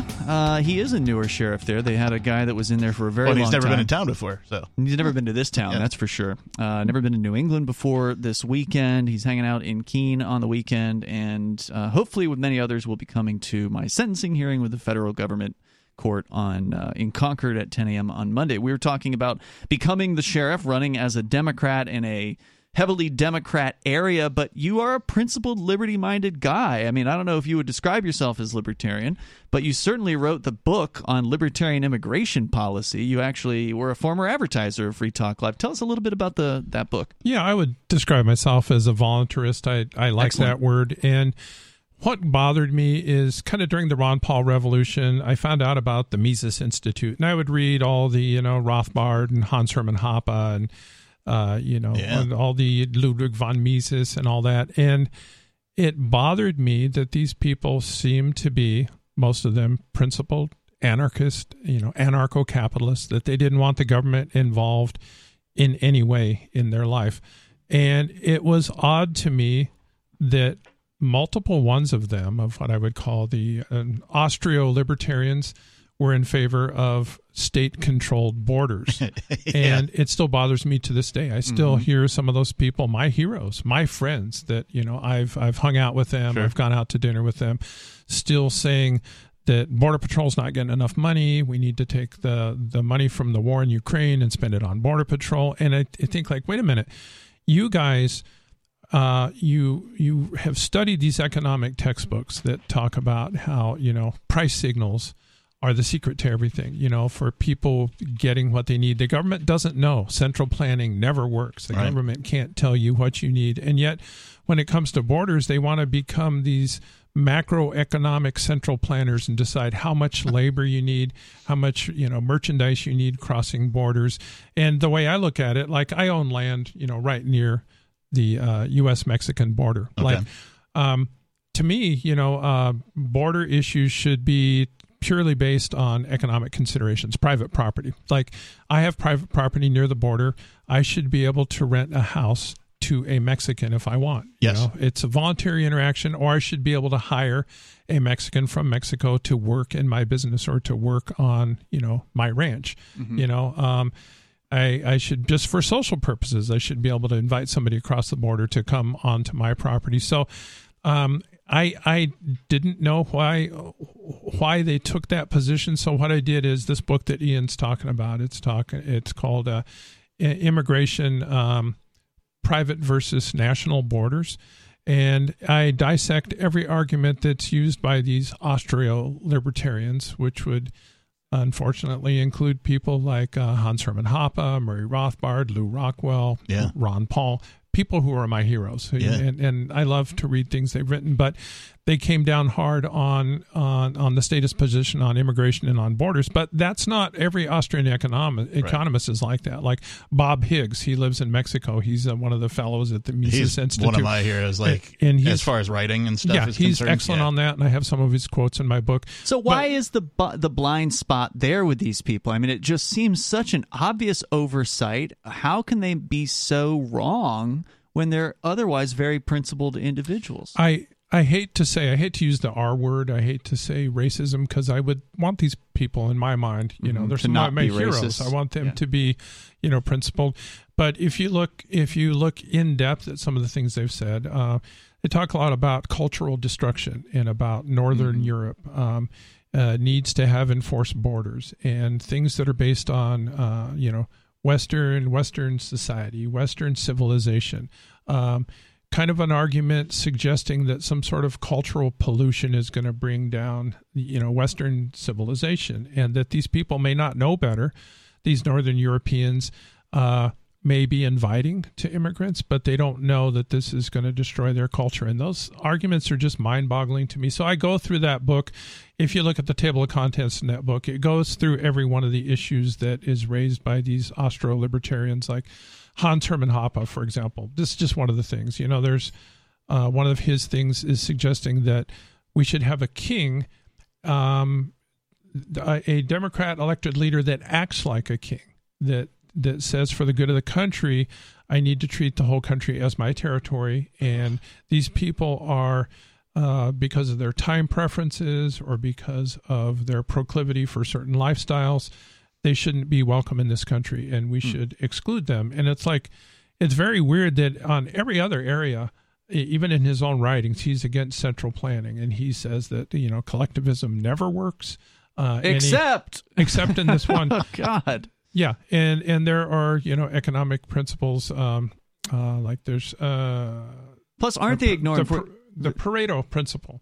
Yeah. And you can have a Pareto inferior and Pareto superior, Pareto what is the optimality. Pareto? And it's an economic rule saying if somebody is benefited, and if you have a transaction where where at least one side benefits and nobody's harmed, that's considered to be a Pareto superior transaction. A Pareto inferior transaction is if one side of the transaction is harmed, is compelled, is coerced to do something. So when they apply the Pareto rule to any other aspect of economics, they will decide that government intervention is never good. But on the border issue, for some reason, the Pareto rule does not apply. Like one side can be harmed. Like me as a rancher, I can be prevented from hiring a Mexican that's willing to work for me and to work hard, or I can be prevented from renting a house as a landlord to somebody from Mexico. So at least one side is harmed in that transaction, probably both sides. But for some reason, these ultimate rules of economic reality don't apply to them when they're looking at immigration and borders. So that's what that book is about. I try to make it pretty simple, and I try to only hit arguments that are related to Austrian economics and these certain Austrian economists that use these arguments. And I try to use a principled libertarian viewpoint to disprove all those arguments one by one. So it's not a general book about borders and immigration. It's just my personal journey towards trying to understand why some of these Austrian economists still want the state involved in national borders, and I go through their arguments one by one to undo those arguments. What's the name of the book again, and where can folks find it? You can just go to Amazon or whatever, and I set it at the lowest price possible so I don't make any money. I think it's only like $3 or something on there, but the author is David Hathaway, and it's called Immigration, Individual versus National Borders. Nice. That's also one of my sort of sticking points with many folks who claim, voluntarist, libertarian, anarchist, whatever, those types of words. Like, I don't see how you can be principled and support state borders. Yeah, like, doesn't make any sense. Harry Brown, when he was running as a libertarian candidate for president, whenever that was in the 90s, I heard an ad on the radio. He said, if you ask anybody if they're in favor of freedom, they'll say yes. But then they'll have their one issue. They'll have that one thing that they want the government to do for them. And he said, look, why don't you give up your one pet issue that you want the government to do for you, and I'll give up mine, and then we'll abolish the income tax, So it really is. I think most people on the street, if you walk down the street and said, are you in favor of freedom? They would say yes. Right. But they'd have their one thing. They want the government involved in education or in border enforcement or the foreign wars or something. Well, and then I think it was Harry Brown and Michael Cloud, who was his campaign manager. They talk about how when these people get elected, they go to the state house or the national legislature, and they focus on that one thing. They're not concerned with the freedom issue anymore. They want to focus on the military getting bigger, or the border patrol, or the medical, free health insurance, or whatever it is. But everything else, you should be free. And then, of course, everything ends up getting passed because they're all back scratching and log rolling, and you want this thing, well, I want this thing, so we'll both vote together to get the thing, and then you end up with a huge government. The closest thing that I can come to anybody sort of thinking bordertarian style about things that happen within the United States, right? So each state, you can basically travel freely between, I took a cross-country trip last year from here to Wisconsin and back, no problem, right? Nobody was worried about me coming and taking their job. In fact, I was going over there to, watch a game, hang out with some friends, that kind of stuff. So I'm spending money. They like the tourism dollars, no big deal. But, the closest thing I can get to that is, people who don't like the homeless migrations, right? The coming up from California when they bus them up to Seattle on the West Coast, stuff like that. That's the closest I can get.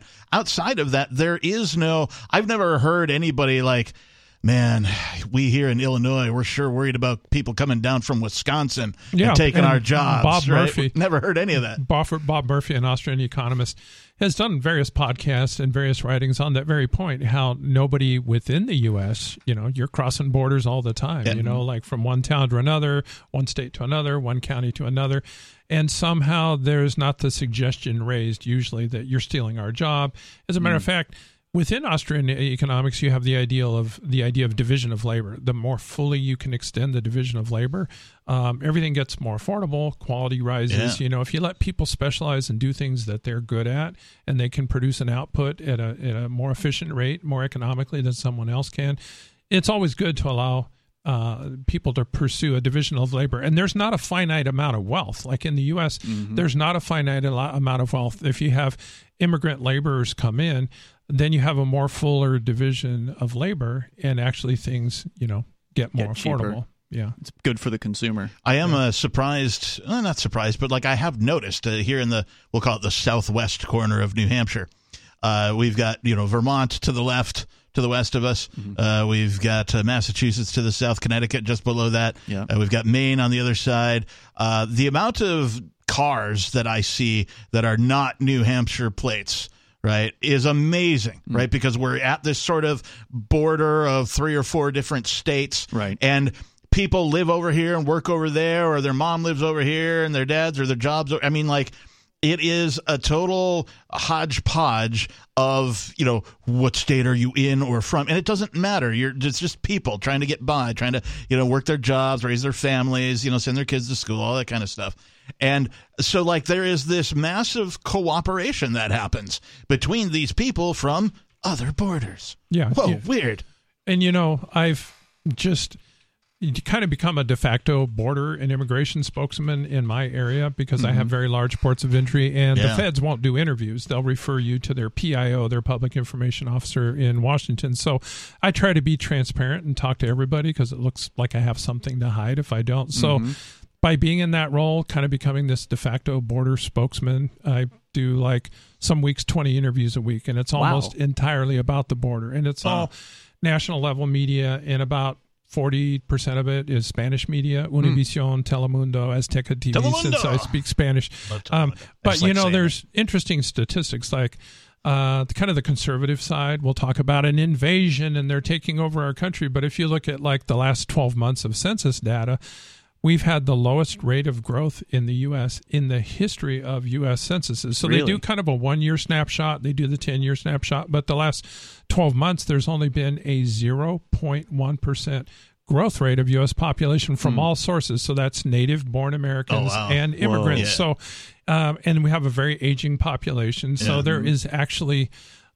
historically speaking, you could say contracting, at least the rate is contracting of population growth, but they'll pretend like there's an invasion if that's what sells papers or that's what gets you votes, that we're being overwhelmed and taken over, when it's kind of the opposite of that. Wow. I did not realize that. I mean, I did see some kind of statistic about there being 600,000 fewer births, like, in the last year compared to 15 years ago or something like that. So maybe I saw a headline recently that was a little more clickbaity, but it was like, the United States better start having more babies real soon because of this data where they're showing, the boomers are dying off and people aren't having kids at the same rate and people aren't getting married and all that kind of stuff. So it's like you can point to a decline in the population, which some people say there's a conspiracy towards. Yep. Indeed. And now you've got, I think it actually came up when we were discussing the AI girlfriend phenomenon and the idea that, these loner types that are online all the time playing video games or whatever they weren't likely to go out and get a date in the first place. So I don't know if this is really going to make matters much worse. But the idea being that now they're going to sign up for these AI girlfriend services and never, just basically take themselves out completely from the potential reproductive pool. It so happens, Ian, that I have that up on the census website on my phone. The last 12-month data they have, it came out in 2022, but it's for 2021. And here's from the census.gov website. The U.S. population grew at a slower rate in 2021 than in any other year since the founding of the nation, based on historical decennial census and annual population estimates. The U.S. Census Bureau Vintage 2021 population estimates released today show that population grew only by 0.1%. That has to be immigration related, because if people aren't having babies like they used to, then you need to get people in here from the outside. And it says the year 2021 is the first time since 1937 that the U.S. population grew by fewer than 1 million people. featuring the lowest numeric growth rate seen since at least 1900, when the Census Bureau began annual population estimates. So it's so when they talk about foreigners are overwhelming and taking over the U.S., like if you look at all sources, native-born Americans and immigrants, it's just not true. That's amazing. And also, to come back to this fear that they like to promote about the culture, etc. If I'm not mistaken, immigrants are more likely by, I think, multiple factors than American native-borns to become to be entrepreneurial, to come here and start their own businesses. Yeah, and they're also much less likely to go on public assistance. Like there's a statistic showing that native-born Americans are 3 times as likely to go on public assistance than immigrants are. Wow. The immigrants are coming here to work, despite claims that they're all coming here to get on public assistance, and to live at taxpayer expense. And a lot of times, if they're truly what you would call, quote unquote, illegals or undocumented aliens, they come here without a Social Security number, but a lot of times they need one to pass the E-Verify process to get a job. So they will use an American Social Security number, which winds up paying into that American's account. But say, for example, if it's a Mexican, they never take benefits out of that account. They only do it so they can get the job, and they send money, back to their family, and usually intending to go return to Mexico to live where the cost of living is cheaper. So, a lot of times they're paying in, but they're never getting anything out. But that's not sensational enough. Making up a number for a form isn't sensational. So that they would like to say they're all coming here to be a burden and to get on the welfare system. And yet, of course, whenever we have them on the show and we corner them on this question of, well, shouldn't we just abolish the welfare system? Then they say, whoa, we can't do that. So that's back to the thing about the Austro-libertarians. Isn't the principled position to just be against the state in all areas, like Hans Hermann Hoppe, Murray Rothbard are against the state in all other areas? Well, isn't the principled thing to do to just say, let's get rid of welfare? I like to use this exact analogy from my DEA days. We would notice that the drug suppliers would increase their shipments on the first day of the month because that's when the welfare checks came in. So let's just say, for example, a little thought experiment, that you didn't have a drug war yet, but you noticed that the drug supply increases when the welfare checks come in. It's like saying, we have a problem caused by one government program, so let's solve it by creating another government program, a drug war. Let's start a drug war to deal with the problems that are caused by the welfare checks coming in. What's the saying? Idle hands is the devil's workshop. It's kind of like saying, well, the welfare checks are causing a drug problem, so let's start a drug war to deal with that. Why not just get rid of the first government program that caused the problem? Yeah, well, and people frequently mistake the state for a charity organization when it comes to things like welfare. It is not. In fact, it takes money from people, keeps a hefty chunk off the top for themselves and other friends, and then maybe a little bit might trickle down to somebody who actually needs it. Yeah, it's like the opposite, basically, of an actual charitable organization, as far as Mary Ruart, I think, addresses this in her book, Healing Our World. Love that where book. You look at a charitable organization, and typically you're seeing maybe 80 to 90% of the money they take in from donations is going to the actual purpose, whether it's helping poor people or whoever it is. The people who are intended to be helped are getting 80 to 90%. 10 to 20% might be being kept for administrative costs, paying people, paying the rent or whatever. Whereas with the government, it's more like 20% or 10% goes to the people who quote unquote need help, and 80% and 80% is going to the justifying their existence, because you don't have the choice. And that's the key difference between a charity and a government. Is with a charity you get to choose whether or not to support them based on their works and what they show as far as results. And with the government, if their works are terrible and their results are garbage, you still have to be you're forced to pay for them, or they'll throw you in a cage. Yeah, and that's like a lot. Many people have the argument of, well, I care about the poor, so I want to pay my taxes. Like, well, okay, if you really cared about the poor, you would come to the conclusion that, through doing your own research, that actual charity would provide more benefit to these people than relying on government assistance.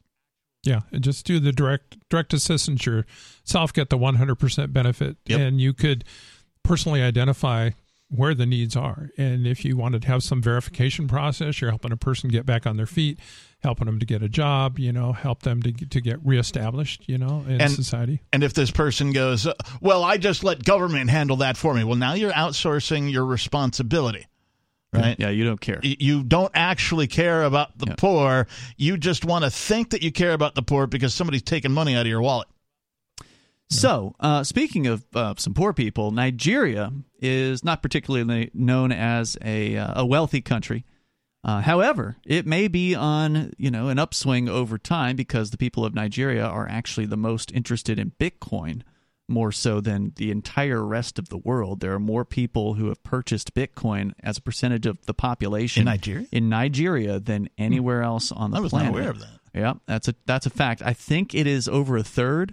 The last I checked, I don't know where it is right now. It's been a couple of years since I looked at the numbers. It's not because of that email I got about the Nigerian king leaving me some money, is it? No, I think it's like legitimate purchases. I wonder what their Bitcoin currency was that they were using, or if they use multiple currencies. When I lived in South America, a lot of times there were multiple currencies. Mm-hmm. I lived in 2 landlocked countries, Bolivia and Paraguay, and the dollar was used, and there was the Guarani in Paraguay, the Boliviano in Bolivia, the Real in Brazil, Argentinian peso, and it was kind of neat. There was like a market for currencies, and usually the currencies of the individual country wasn't strong enough, or they didn't have the ability to compel usage of their currency. So I wonder, in Nigeria, was it a currency from their own country that was excellent question? That's actually what we're going to be getting into here, is what has happened in Nigeria to the Naira, which is what their currency is called over there.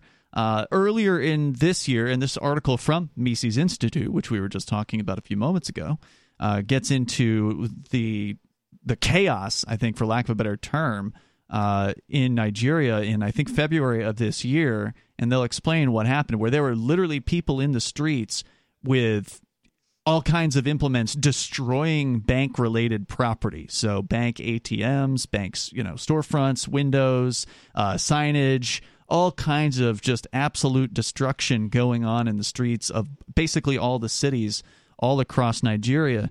And it has to do with what the government was doing to the money, to the central bank money, the Naira. They had introduced the so-called CBDC, or the central bank digital currency, in the last couple of years, I think. Yeah, I think it was 2022 in December. Was that when it came out? No. The article I have says in December 22, the government in Abuja, if I'm pronouncing that right, launched a total attack on cash. And that seems to be when this article from I don't think that's when the CBDC came out. I think it was actually before that. But we're going to learn more about it here in a moment, because we covered the riots, for lack of a better term. Let's call them the banking riots. Sure. There, and I hadn't heard much else after that, because I was wondering, okay, well, what has happened in Nigeria? This story from the Mises Institute gets into it. It gets into the history of what's happened and where it is right now. And the good news is, there's a little bit of good news, and that is that now the people of Nigeria can use the old Naira that they had been prohibited from using earlier this year, and that's what caused all the chaos. Backpedal. And we'll get into that. So they haven't abolished the CBDC. It looks like February of 23. We'll talk about it. Yeah, coming up here in moments. It's a fascinating look into what might have happened if they introduced a CBDC here in the United States. It's more coming up.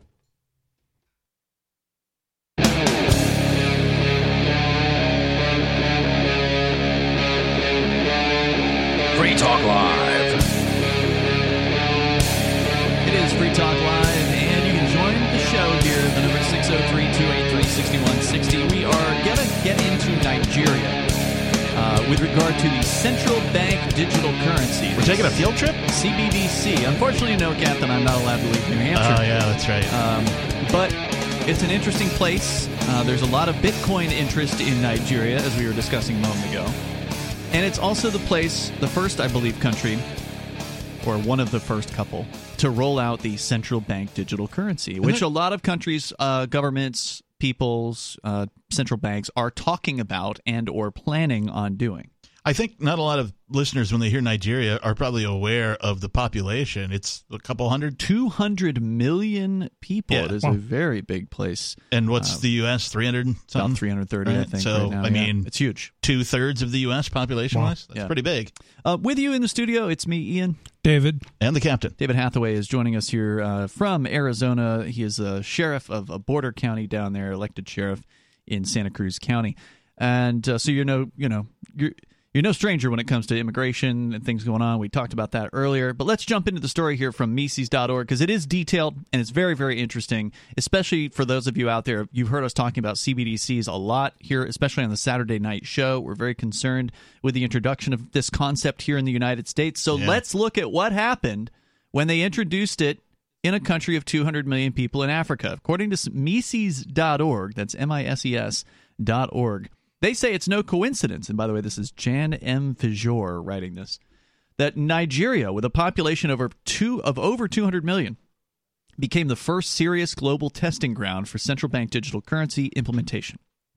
Not only is it the wealthiest country on the continent where the globalists are making plans, but Nigeria also possesses significant hydrocarbon and metals reserves and talented citizens. For these reasons, it can serve as a relatively good example for the rest of the poorest continents. Geopolitical considerations are not insignificant. The Davos globalists, who've been present in Nigeria for some time, feel that if they do not take care of Nigeria, the Russians, present there since the Soviet era, will do it. Political interests in Nigeria are also being sought after by the Chinese, who have been building railways, roads, airports, and mining companies in Nigeria while simultaneously cultivating good relationships with tribal and political leaders. And of course, we know that China is also in the process of implementing a CBDC. They do have it, but it hasn't been rolled out across the entirety of China quite yet. So here's a timeline of the establishment of what is called the Enaira. So the Naira is the Nigerian currency, Naira, and so the Enaira is the electronic Nigerian central bank digital currency. Although the attempt to digitize the Nigerian currency ended in failure, it carries a lesson for the rest of the world. On October 25th of 2022, so about a year ago, 1 year after the national referendum on the establishment of the CBDC in Nigeria, in which 99.5% of the citizens voted against digitalizing the currency. That's important. Like, most people didn't want this. Then the president of the country, Muhammadu Buhari, from the Fulani tribe, issued a decree that despite the opposition of the majority of the nation, the financial revolution would still take place. Now, so even though you didn't want it, we're going to do it anyway because we're the state. Yeah, and now that's interesting because I didn't realize that was true about the CBDC in Nigeria. I didn't know they actually had a vote on this thing. But they're going to shove it down their throat anyway. Because remember when we talked about it, it was only like 0.5% of the portion of the population was even using the CBDC. So not only did the vote the vote completely translated into reality. Like, they were unable to sell even an extra 0.5% of the Nigerian population on adopting this thing, even after it came out. To be fair, this happens in the U.S. as well. When I was in the Seattle, Washington area, they destroyed whatever sports dome was there.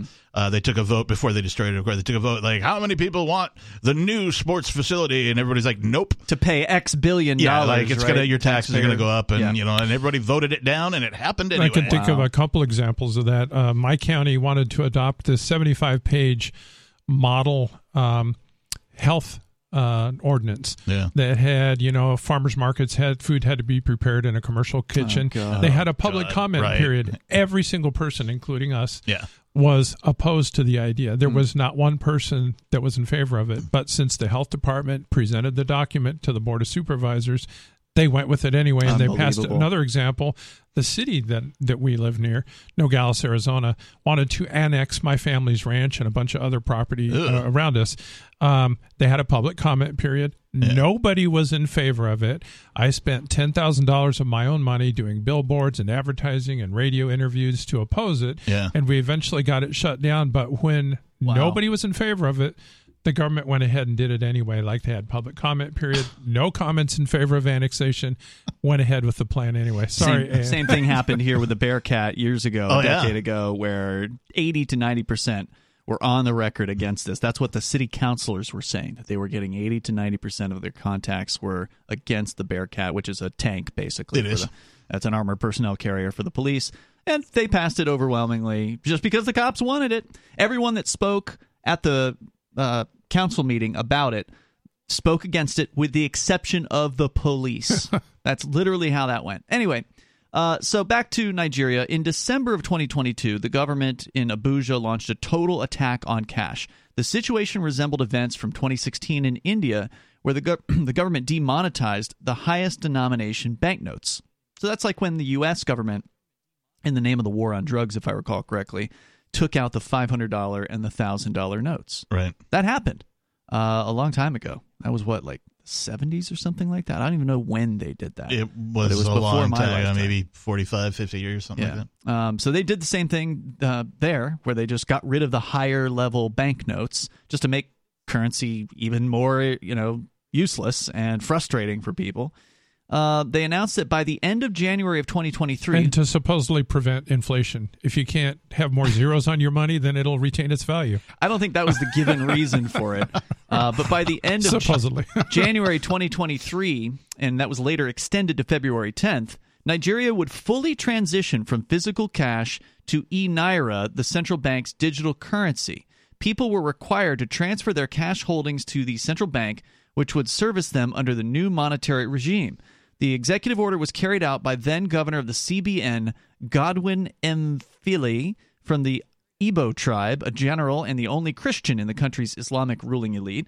Well-informed sources claimed that the guidelines, both in know-how and digitalization supervision, were provided by circles close to the International Monetary Fund and the World Economic Forum, and even the Bureau of Industry and Security. All the usual criminals. When on February 10th arrived, and about 80% of the $7.2 billion previously in private hands ended up in digital accounts as the CBDC, the poorer segment of the population, over half of the people, still did not have bank accounts. Despite assurances from the CBN that the physical cash would not be eliminated until the CBDC was fully operational, half of the nation was left with old, worthless banknotes. Commuters to and from the capital were left without cash to pay for their return transportation. Many small businesses, a significant part of the economy that relies on cash payments, closed because their customers had no money to pay. So wait, this is the result of people turning their cash into the banks to get credits in their CBDC accounts? That's what they're saying here. Or did the government just, we're taking the cash off the streets whenever it came in and never put it back out? That's what it sounds like they're saying here, and this part of the story I was not aware of. So, once we get to the part that I was aware of, which was that they were introducing new banknotes. Sure. The story, what we were reporting... we should continue, that's fine. Yeah, the story we were reporting was that there was a new Naira, not a digital one. That's a separate thing, but there was an actual new physical Naira that they wanted people to swap out, and then they said, oh, whoops, we don't have enough of these new Naira to handle all the people swapping the old Naira, and that's what supposedly set people out into the streets because they couldn't get usable currency, and they're not willing to use the e-Naira. I think there's more on that later. Yeah. So February 10th, when it arrived, and again, a lot of people didn't have the bank accounts in order to have the CBDC. It says here, commuters to and from the capital were left without cash to pay for transportation. Businesses shut down. It's easy to understand why violent riots erupted in the country on February 16th, resulting in casualties. Deprived of their entire wealth, desperate and hungry people took to the streets, demanding the reinstatement of the validity of the old paper currency. Rumors circulated that the Buhari government had issued a new paper currency, the new Naira, to be used temporarily. By the end of January 2023, transactions using e-Naira were operating smoothly, but were limited to representatives of the middle class, totaling just 35 to 40 million people in Nigeria. The vast majority of Nigerians who used cash in their daily lives ran around fruitlessly searching to exchange their old money for anything they could eat.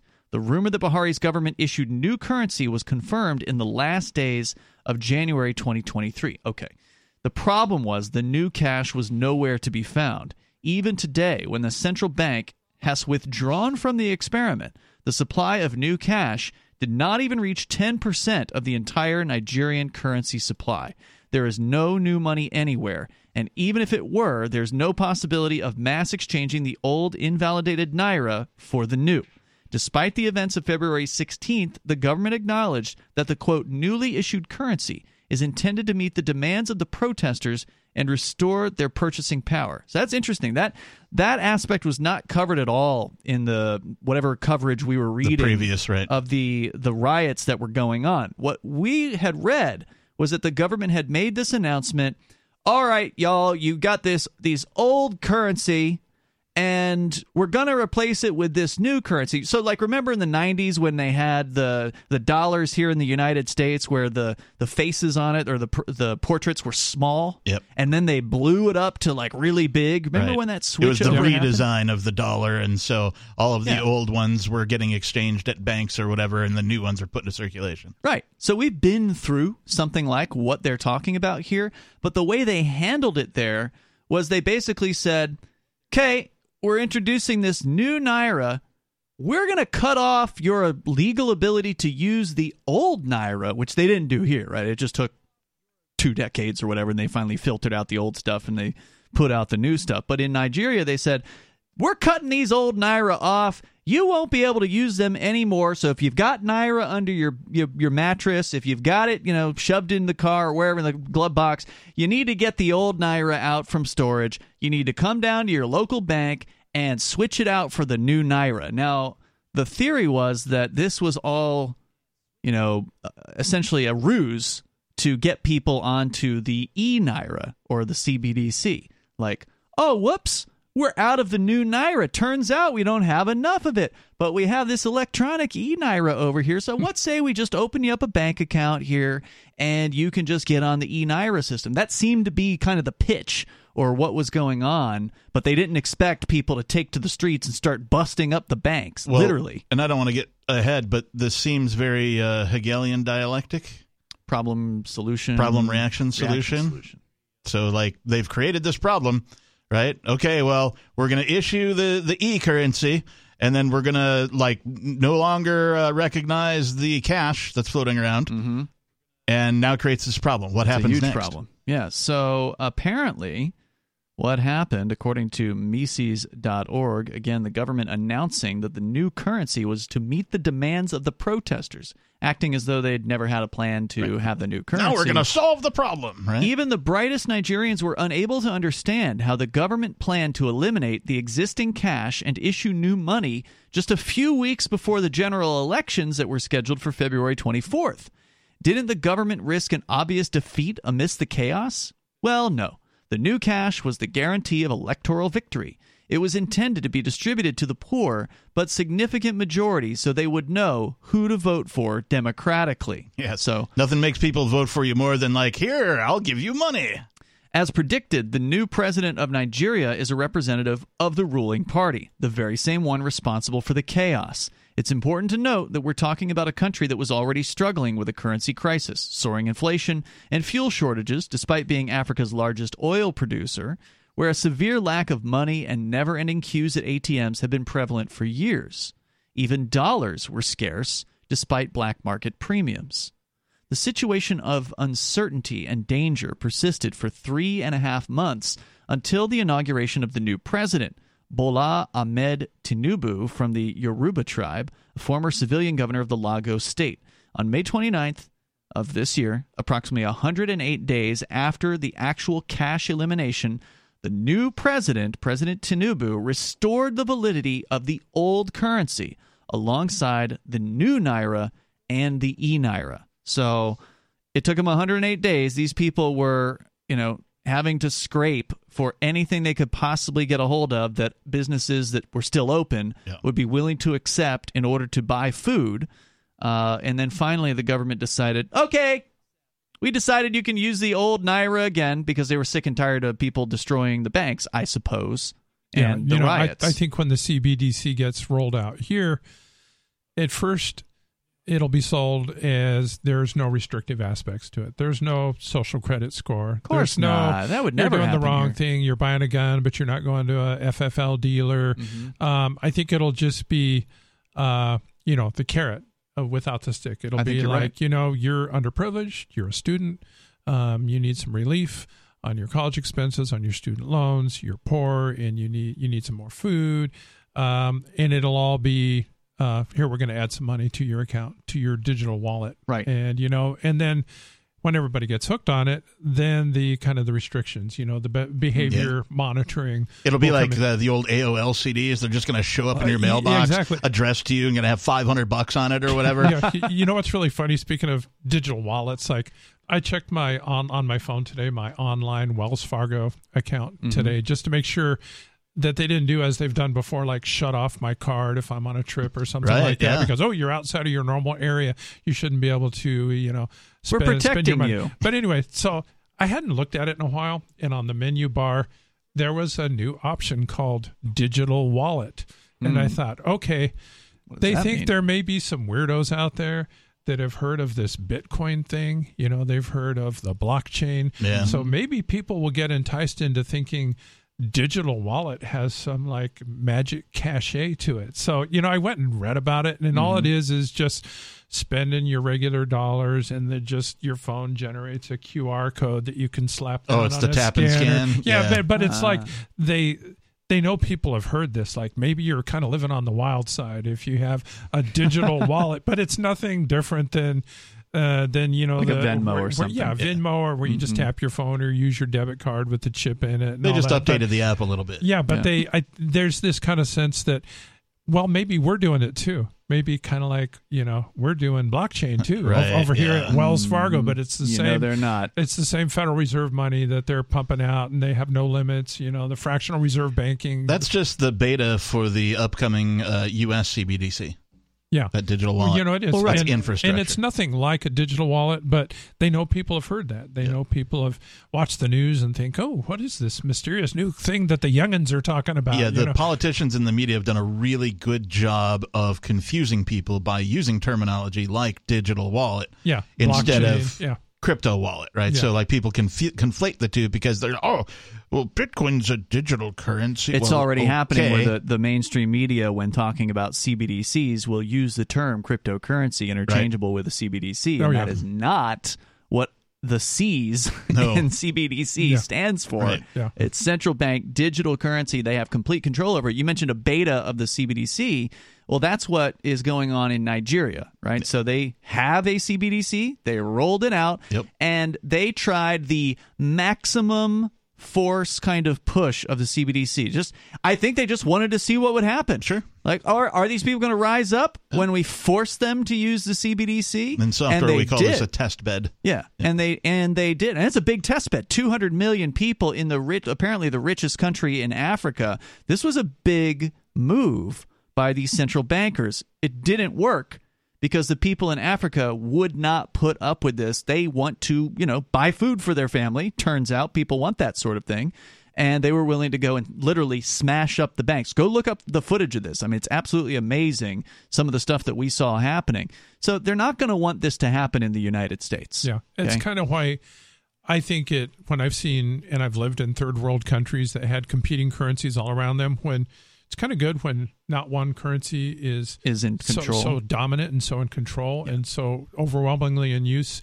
Even some of those little third world countries, their currency could completely fail and has completely failed, like in Latin America, and they can easily adopt the currency of the neighboring country or dollars or something else or yen or whatever, euros, whatever's out there. Right. All those things circulate like in South America. But a country like the U.S. that has more of a death grip on, legal tender laws and the banking system and, KYC, know your customer and all this, and the ability to drop the OFAC bomb, the Office of Foreign Asset Control, where they can just declare a banking institution to be suspect because of some partnering institution it has in another country, and they can just shut down banking institutions very easily. Yep. And then, if that happened in the U.S., I don't think people would just readily shift to using the euro, or they wouldn't even know there's that option. But other foreigners are used to doing that. Right, that's a good point. And also that's the reason why the U.S. federal government gang is going so hard against cryptocurrency, because it is an alternative. People are learning about it. They are adopting it slowly. It is as easy as downloading an app and figuring out how to operate that app. But they see the threat from that, and they know it's a real threat to the dominance of the dollar within the United States. Now, the dollar is being threatened, its dominance on the world stage, and that's a whole different matter, and we've talked about BRICS and all that. But let's focus a little more on Nigeria here. So why do they do this? Why, after 108 days of this experiment of trying to force people to use the Enaira, did they change it? He says here at Mises.org, was the new president forced to do so by overseers of the experiment from the IMF, the Fed, or the World Economic Forum? If so, why did it take them 3.5 months to condemn 100 million people to starvation? Political observers in Abuja believe that no one intervened. President Bola Tinubu put an end to the experiment and stuck to his position. Once he invalidated the CBDC, he ordered an investigation into the Central Bank of Nigeria, resulting in the unprecedented detention of the former CBN governor, Godwin Emefiele, and on June 10th of this year, he was arrested on June 10th. In late July, the court released him from custody, but the security service rearrested him and is holding him in custody.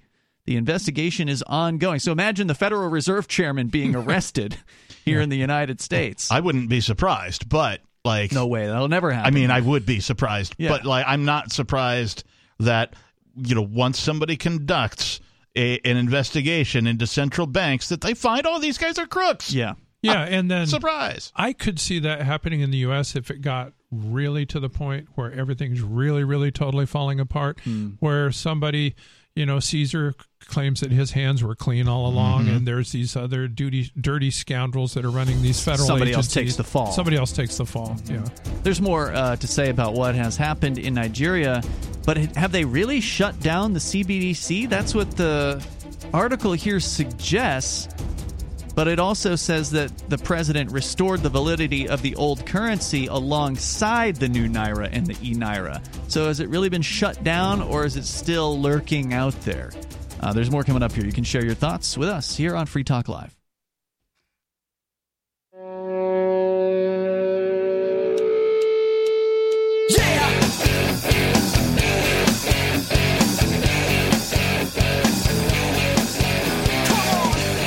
Free Talk Live, and you can join the show here if you want to comment on whatever's on your mind, although we are talking about the CBDC, the central bank digital currency, something that unfortunately you are likely to hear more about in the mainstream media over time as they get closer and closer to finally announcing what seems like an inevitability in the United States, but it has not yet been announced. They've been experimenting. They've had, I think it was MIT and some other programmer types have cooked up a purported what could look like here in the United States to have a CBDC, some sort of system of software. They've been running simulations for years. At least the last couple of years, they have indeed been doing that. But all of this has been happening sort of as they've been trying to figure out whether or not, supposedly, they want to move forward with this. Congress has not yet authorized such a move, and presumably they would need to do so in order for this concept to move forward. And what is the CBDC concept? Do either of you want to try to explain for our listeners what that means? Whatever it is, what we have now of the paper currency, and I think, over 99% of actual dollars are not in paper form, but it's so beyond what the Constitution envisioned, of gold and silver coinage, that it's so far beyond what the founding fathers, anticipated that, I don't know what it could wind up turning into next. Well, to me, if Bitcoin, cryptocurrency, decentralized currency, is a money of the people, right, then privacy coins like, Monero, for example, are freedom coin, right? Yep. CBDCs are slave coin. I like that. Right? Because somebody else controls it and wants to control you with it. That's where it's coming from. That's what it's designed to do. Why you would support anything like that, I'll never know. There's already plenty of cryptocurrency options. There's stuff called stable coins. There are several of them that are pegged to the value of the U.S. dollar, and so if you want to transact in dollars or arbitrage or anything like that, you can do so. And David, you made a great point.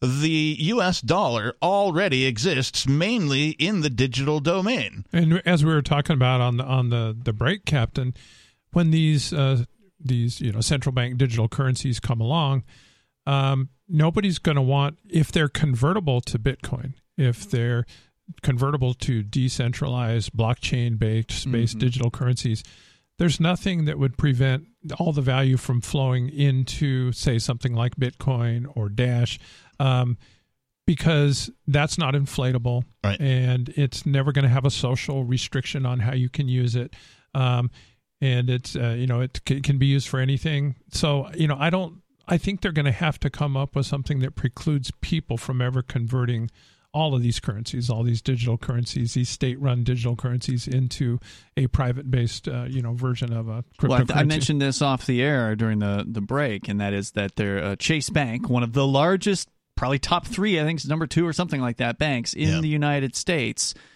recently sent out a notice to all of their customers saying, for your protection, we're going to be prohibiting you from buying cryptocurrency with your Chase Bank account if you feel the need to buy crypto. But we recommend against it because there's a lot of fraud and scams in crypto. They literally say this in this. I don't have the exact terms, but I'm paraphrasing it. Well, if you do insist on buying crypto, you'll have to find another bank in order to do that. And so, of course, this will likely happen with more of the big banks. But at a CBDC level, they'll just simply block any transactions to Kraken or Coinbase or, you name it, whatever known cryptocurrency exchanges are out there. And, of course, they'll still be putting into prison people like the Crypto 6 and Mark Hopkins and these other people who are doing what you call peer-to-peer sales of cryptocurrency. So they're going to keep this crackdown going. And I think you're absolutely right, David, that CBDC will be prohibited from being used for buying its competition. Well, and of course, they will say that, well, you don't need cryptocurrency now because we're giving you this CBDC. It's just like Bitcoin. No, it isn't. It's digital. No, it isn't. Yeah. And there's a lot of reasons why it's not. But anyway, so the idea of the CBDC gives them, they being the central bank and the federal government thugs, total control over your money. They can ban you from buying certain things. They can punish you for doing certain things or saying certain things, having certain opinions or whatever. And as you said, David, they probably won't start with that program, but that may be coming later on once people start using the CBDC, once they start getting used to it, once they start issuing welfare payments on the CBDC or tax returns, and all these government issuances will start coming in, or UBI, the basic income idea. All these things will likely be put on the CBDC. Yeah, they got a nice pilot of that too, the UBI during the COVID when they sent everybody their, what was it, $1,200 total, right? Two different checks. It was like 600 and. I think there was like a 1,200 or 1,400. Or the 12 and 6 or something. I don't remember what it was. But, yeah, they got to issue folks money. Now, for me personally, the first payment that I got was on a paper check. And I just deposited it into my bank account like you do with a check. But the next one came to me as a prepaid debit card. It had the Visa logo on it, I believe, or MasterCard, one of the two, the top two anyway.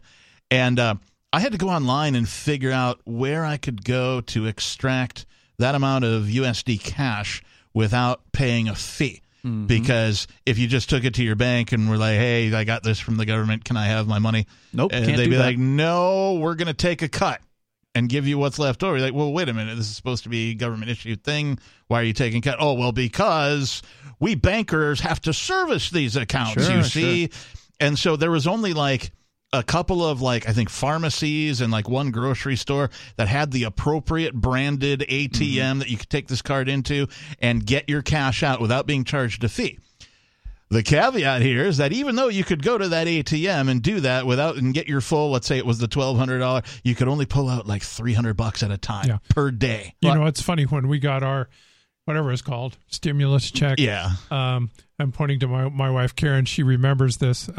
We got a paper check, and we've never given the federal government on any tax forms any bank account information ever.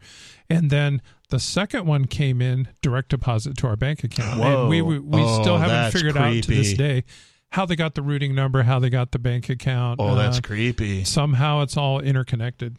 Well, maybe when you deposited the check, they noted where it went or something it could like be. that. Yeah. And you were talking about this the other night, the card that you had gotten, Captain, and the divvying up the payments and all that. And it was actually in the context of ATM restrictions when you brought that story up before. And that same thing, I don't think this article mentions it, but that same thing happened in Nigeria. And I don't know what the current status is of the ATM restrictions, but remember, people were smashing the ATMs in Nigeria during these banking riots.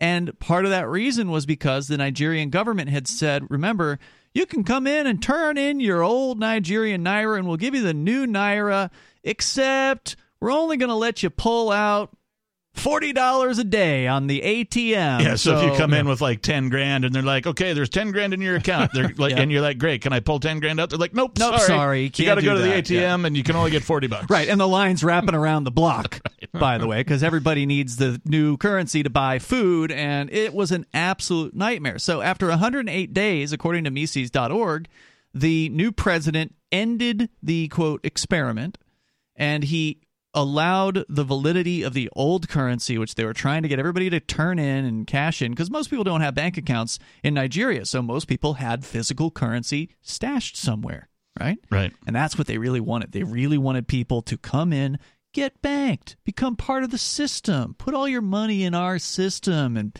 get out the e-Naira instead. Isn't that, didn't the U.S. demand everybody turn in their gold at some point? They did, as a matter of fact. When I worked in foreign embassies in South America, it was always a big thing that the ambassadors would talk about is ungoverned spaces and informal economies. Like one of their big pushes, they would subsidize foreign law enforcement agencies to try to attack people that were working in the informal economy, the black markets, the gray markets, when they like to say ungoverned spaces, suggesting that everybody's like a terrorist and, an evil drug lord. Yes, this babysitter over here is a terrorist. This lady making tacos.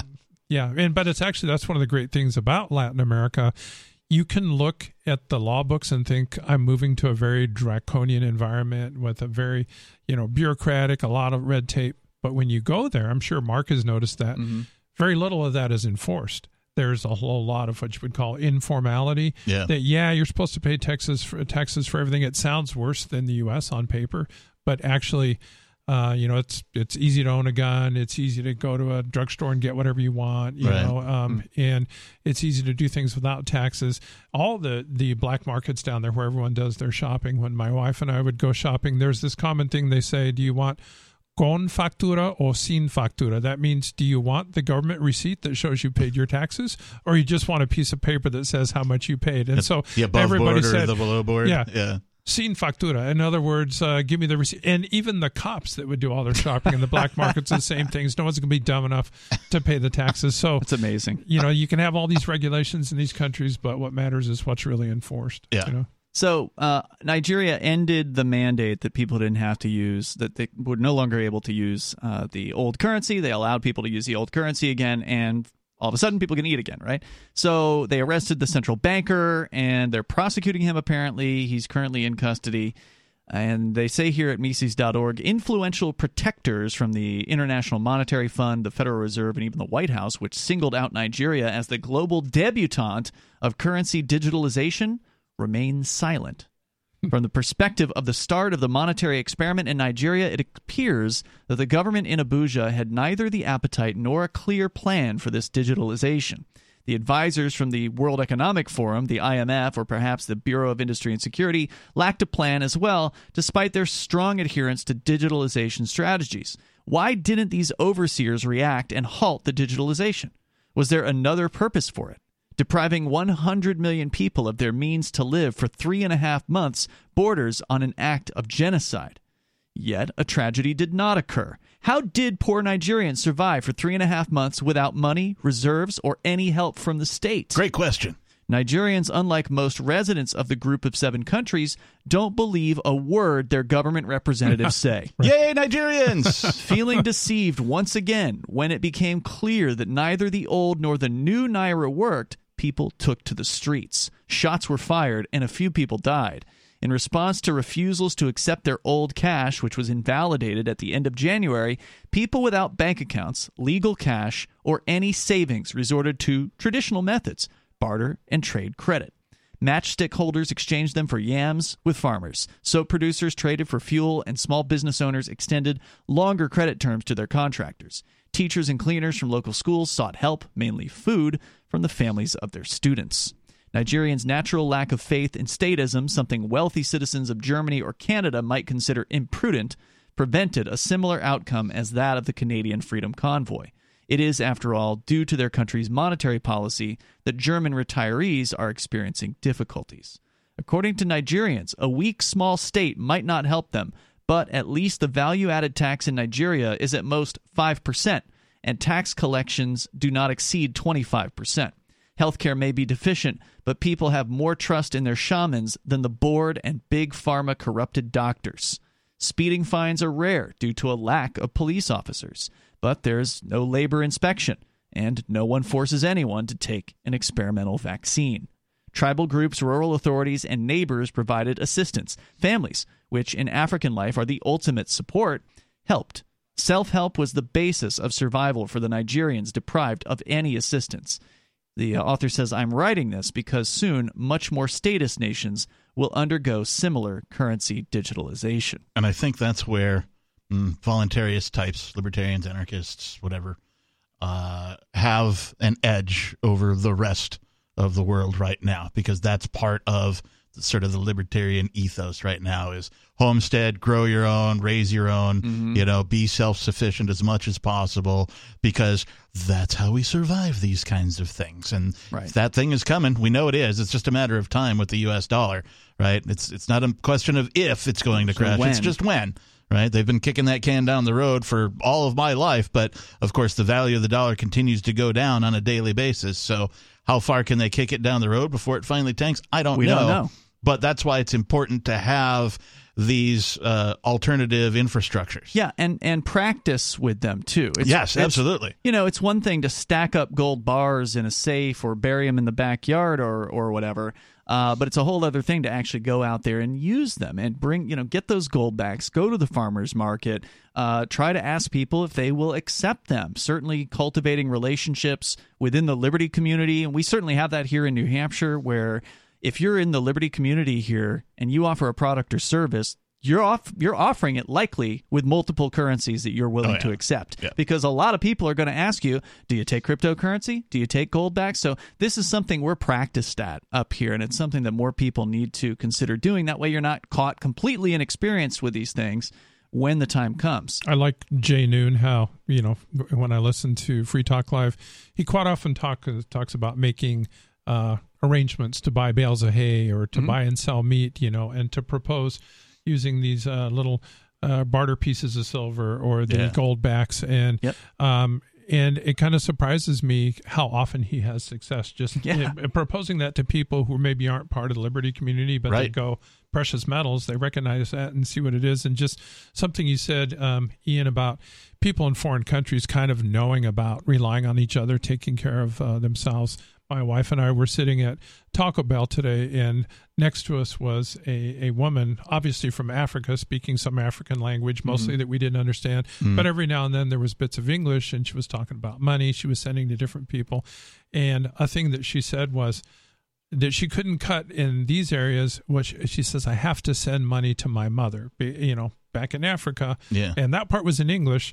And, that whoever she was talking to on the phone about that was having financial demands or, shared costs for roommates or whatever it was, just that sense that's kind of been lost in the U.S. with Social Security and all the other, forms of, subsidized living from the government. People have kind of lost that feeling of family relying on each other, and neighbors taking care of each other, and not doing a conduit through the government before an old person is taken care of. Right. But, we notice that in South America as well. They don't have the Social Security network. And Medicare provided long-term care for nursing homes, so people have their aging mom or their grandma living with them at home. It's just kind of part of people that live closer to reality.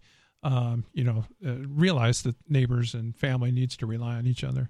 So the final wrap-up here from Mises.org is the situation in Lagos, Abuja, and Port Harcourt is returning to normal, and the Enaira is one of several legal currencies. Okay, so confirmed, it still exists. All three. So the old Naira, the new Naira, and the Enaira all now exist. So two more currencies have emerged from what was going to be one replacing but still the other. The crappy government money, just three different ways to pay. All three of them are crappy government money, yes. After the U.S. dollar exchange rate was freed, black market prices fell to the official level. The Nigerian exchange group, expressed in U.S. dollars, has risen by 37% so far in 2023. Naira inflation is declining faster than inflation in the U.S. Since the central banker's arrest, the specter of the CBDC monopoly has disappeared. Those who find electronic money more convenient can use it.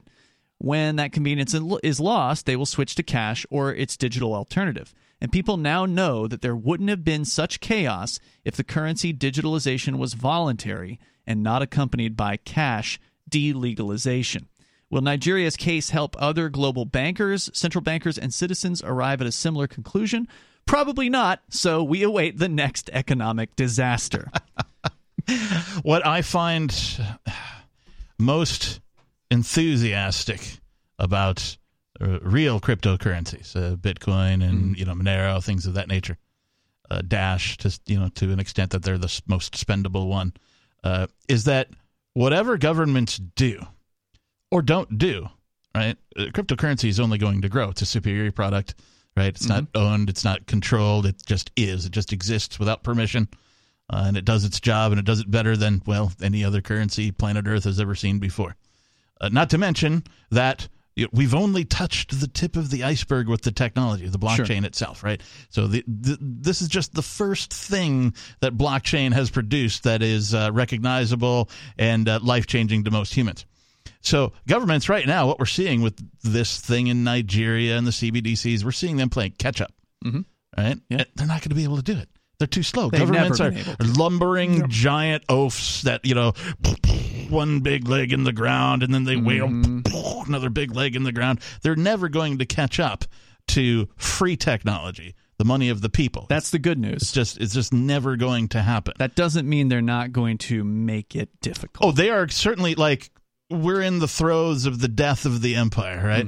I don't know how close we are to mimicking Rome, but the empire is certainly on its way out based on fiat currency just existing, right? This is what empires do. If you look at history, once the fiat currency shows up and it starts getting devalued, well, the end of the empire is near. Usually war and global conflict helps with that, right? Like spreading your troops all over the planet, that usually helps accelerate the fall of the currency. As they continue to conduct these experiments to see if they can get in on this action, figure out how they can control it and control us by mimicking something that is freely existing without permission, it's only going to increase adoption of the thing that they're trying to get in on the action of. So the Bitcoin cryptocurrency will be adopted more as they fail at these experiments. And the tyrants right now are gathering the troops together and try to study, this is the Nigerian experiment. What are the lessons learned? Right. They're not going to say, hey, this was a mistake.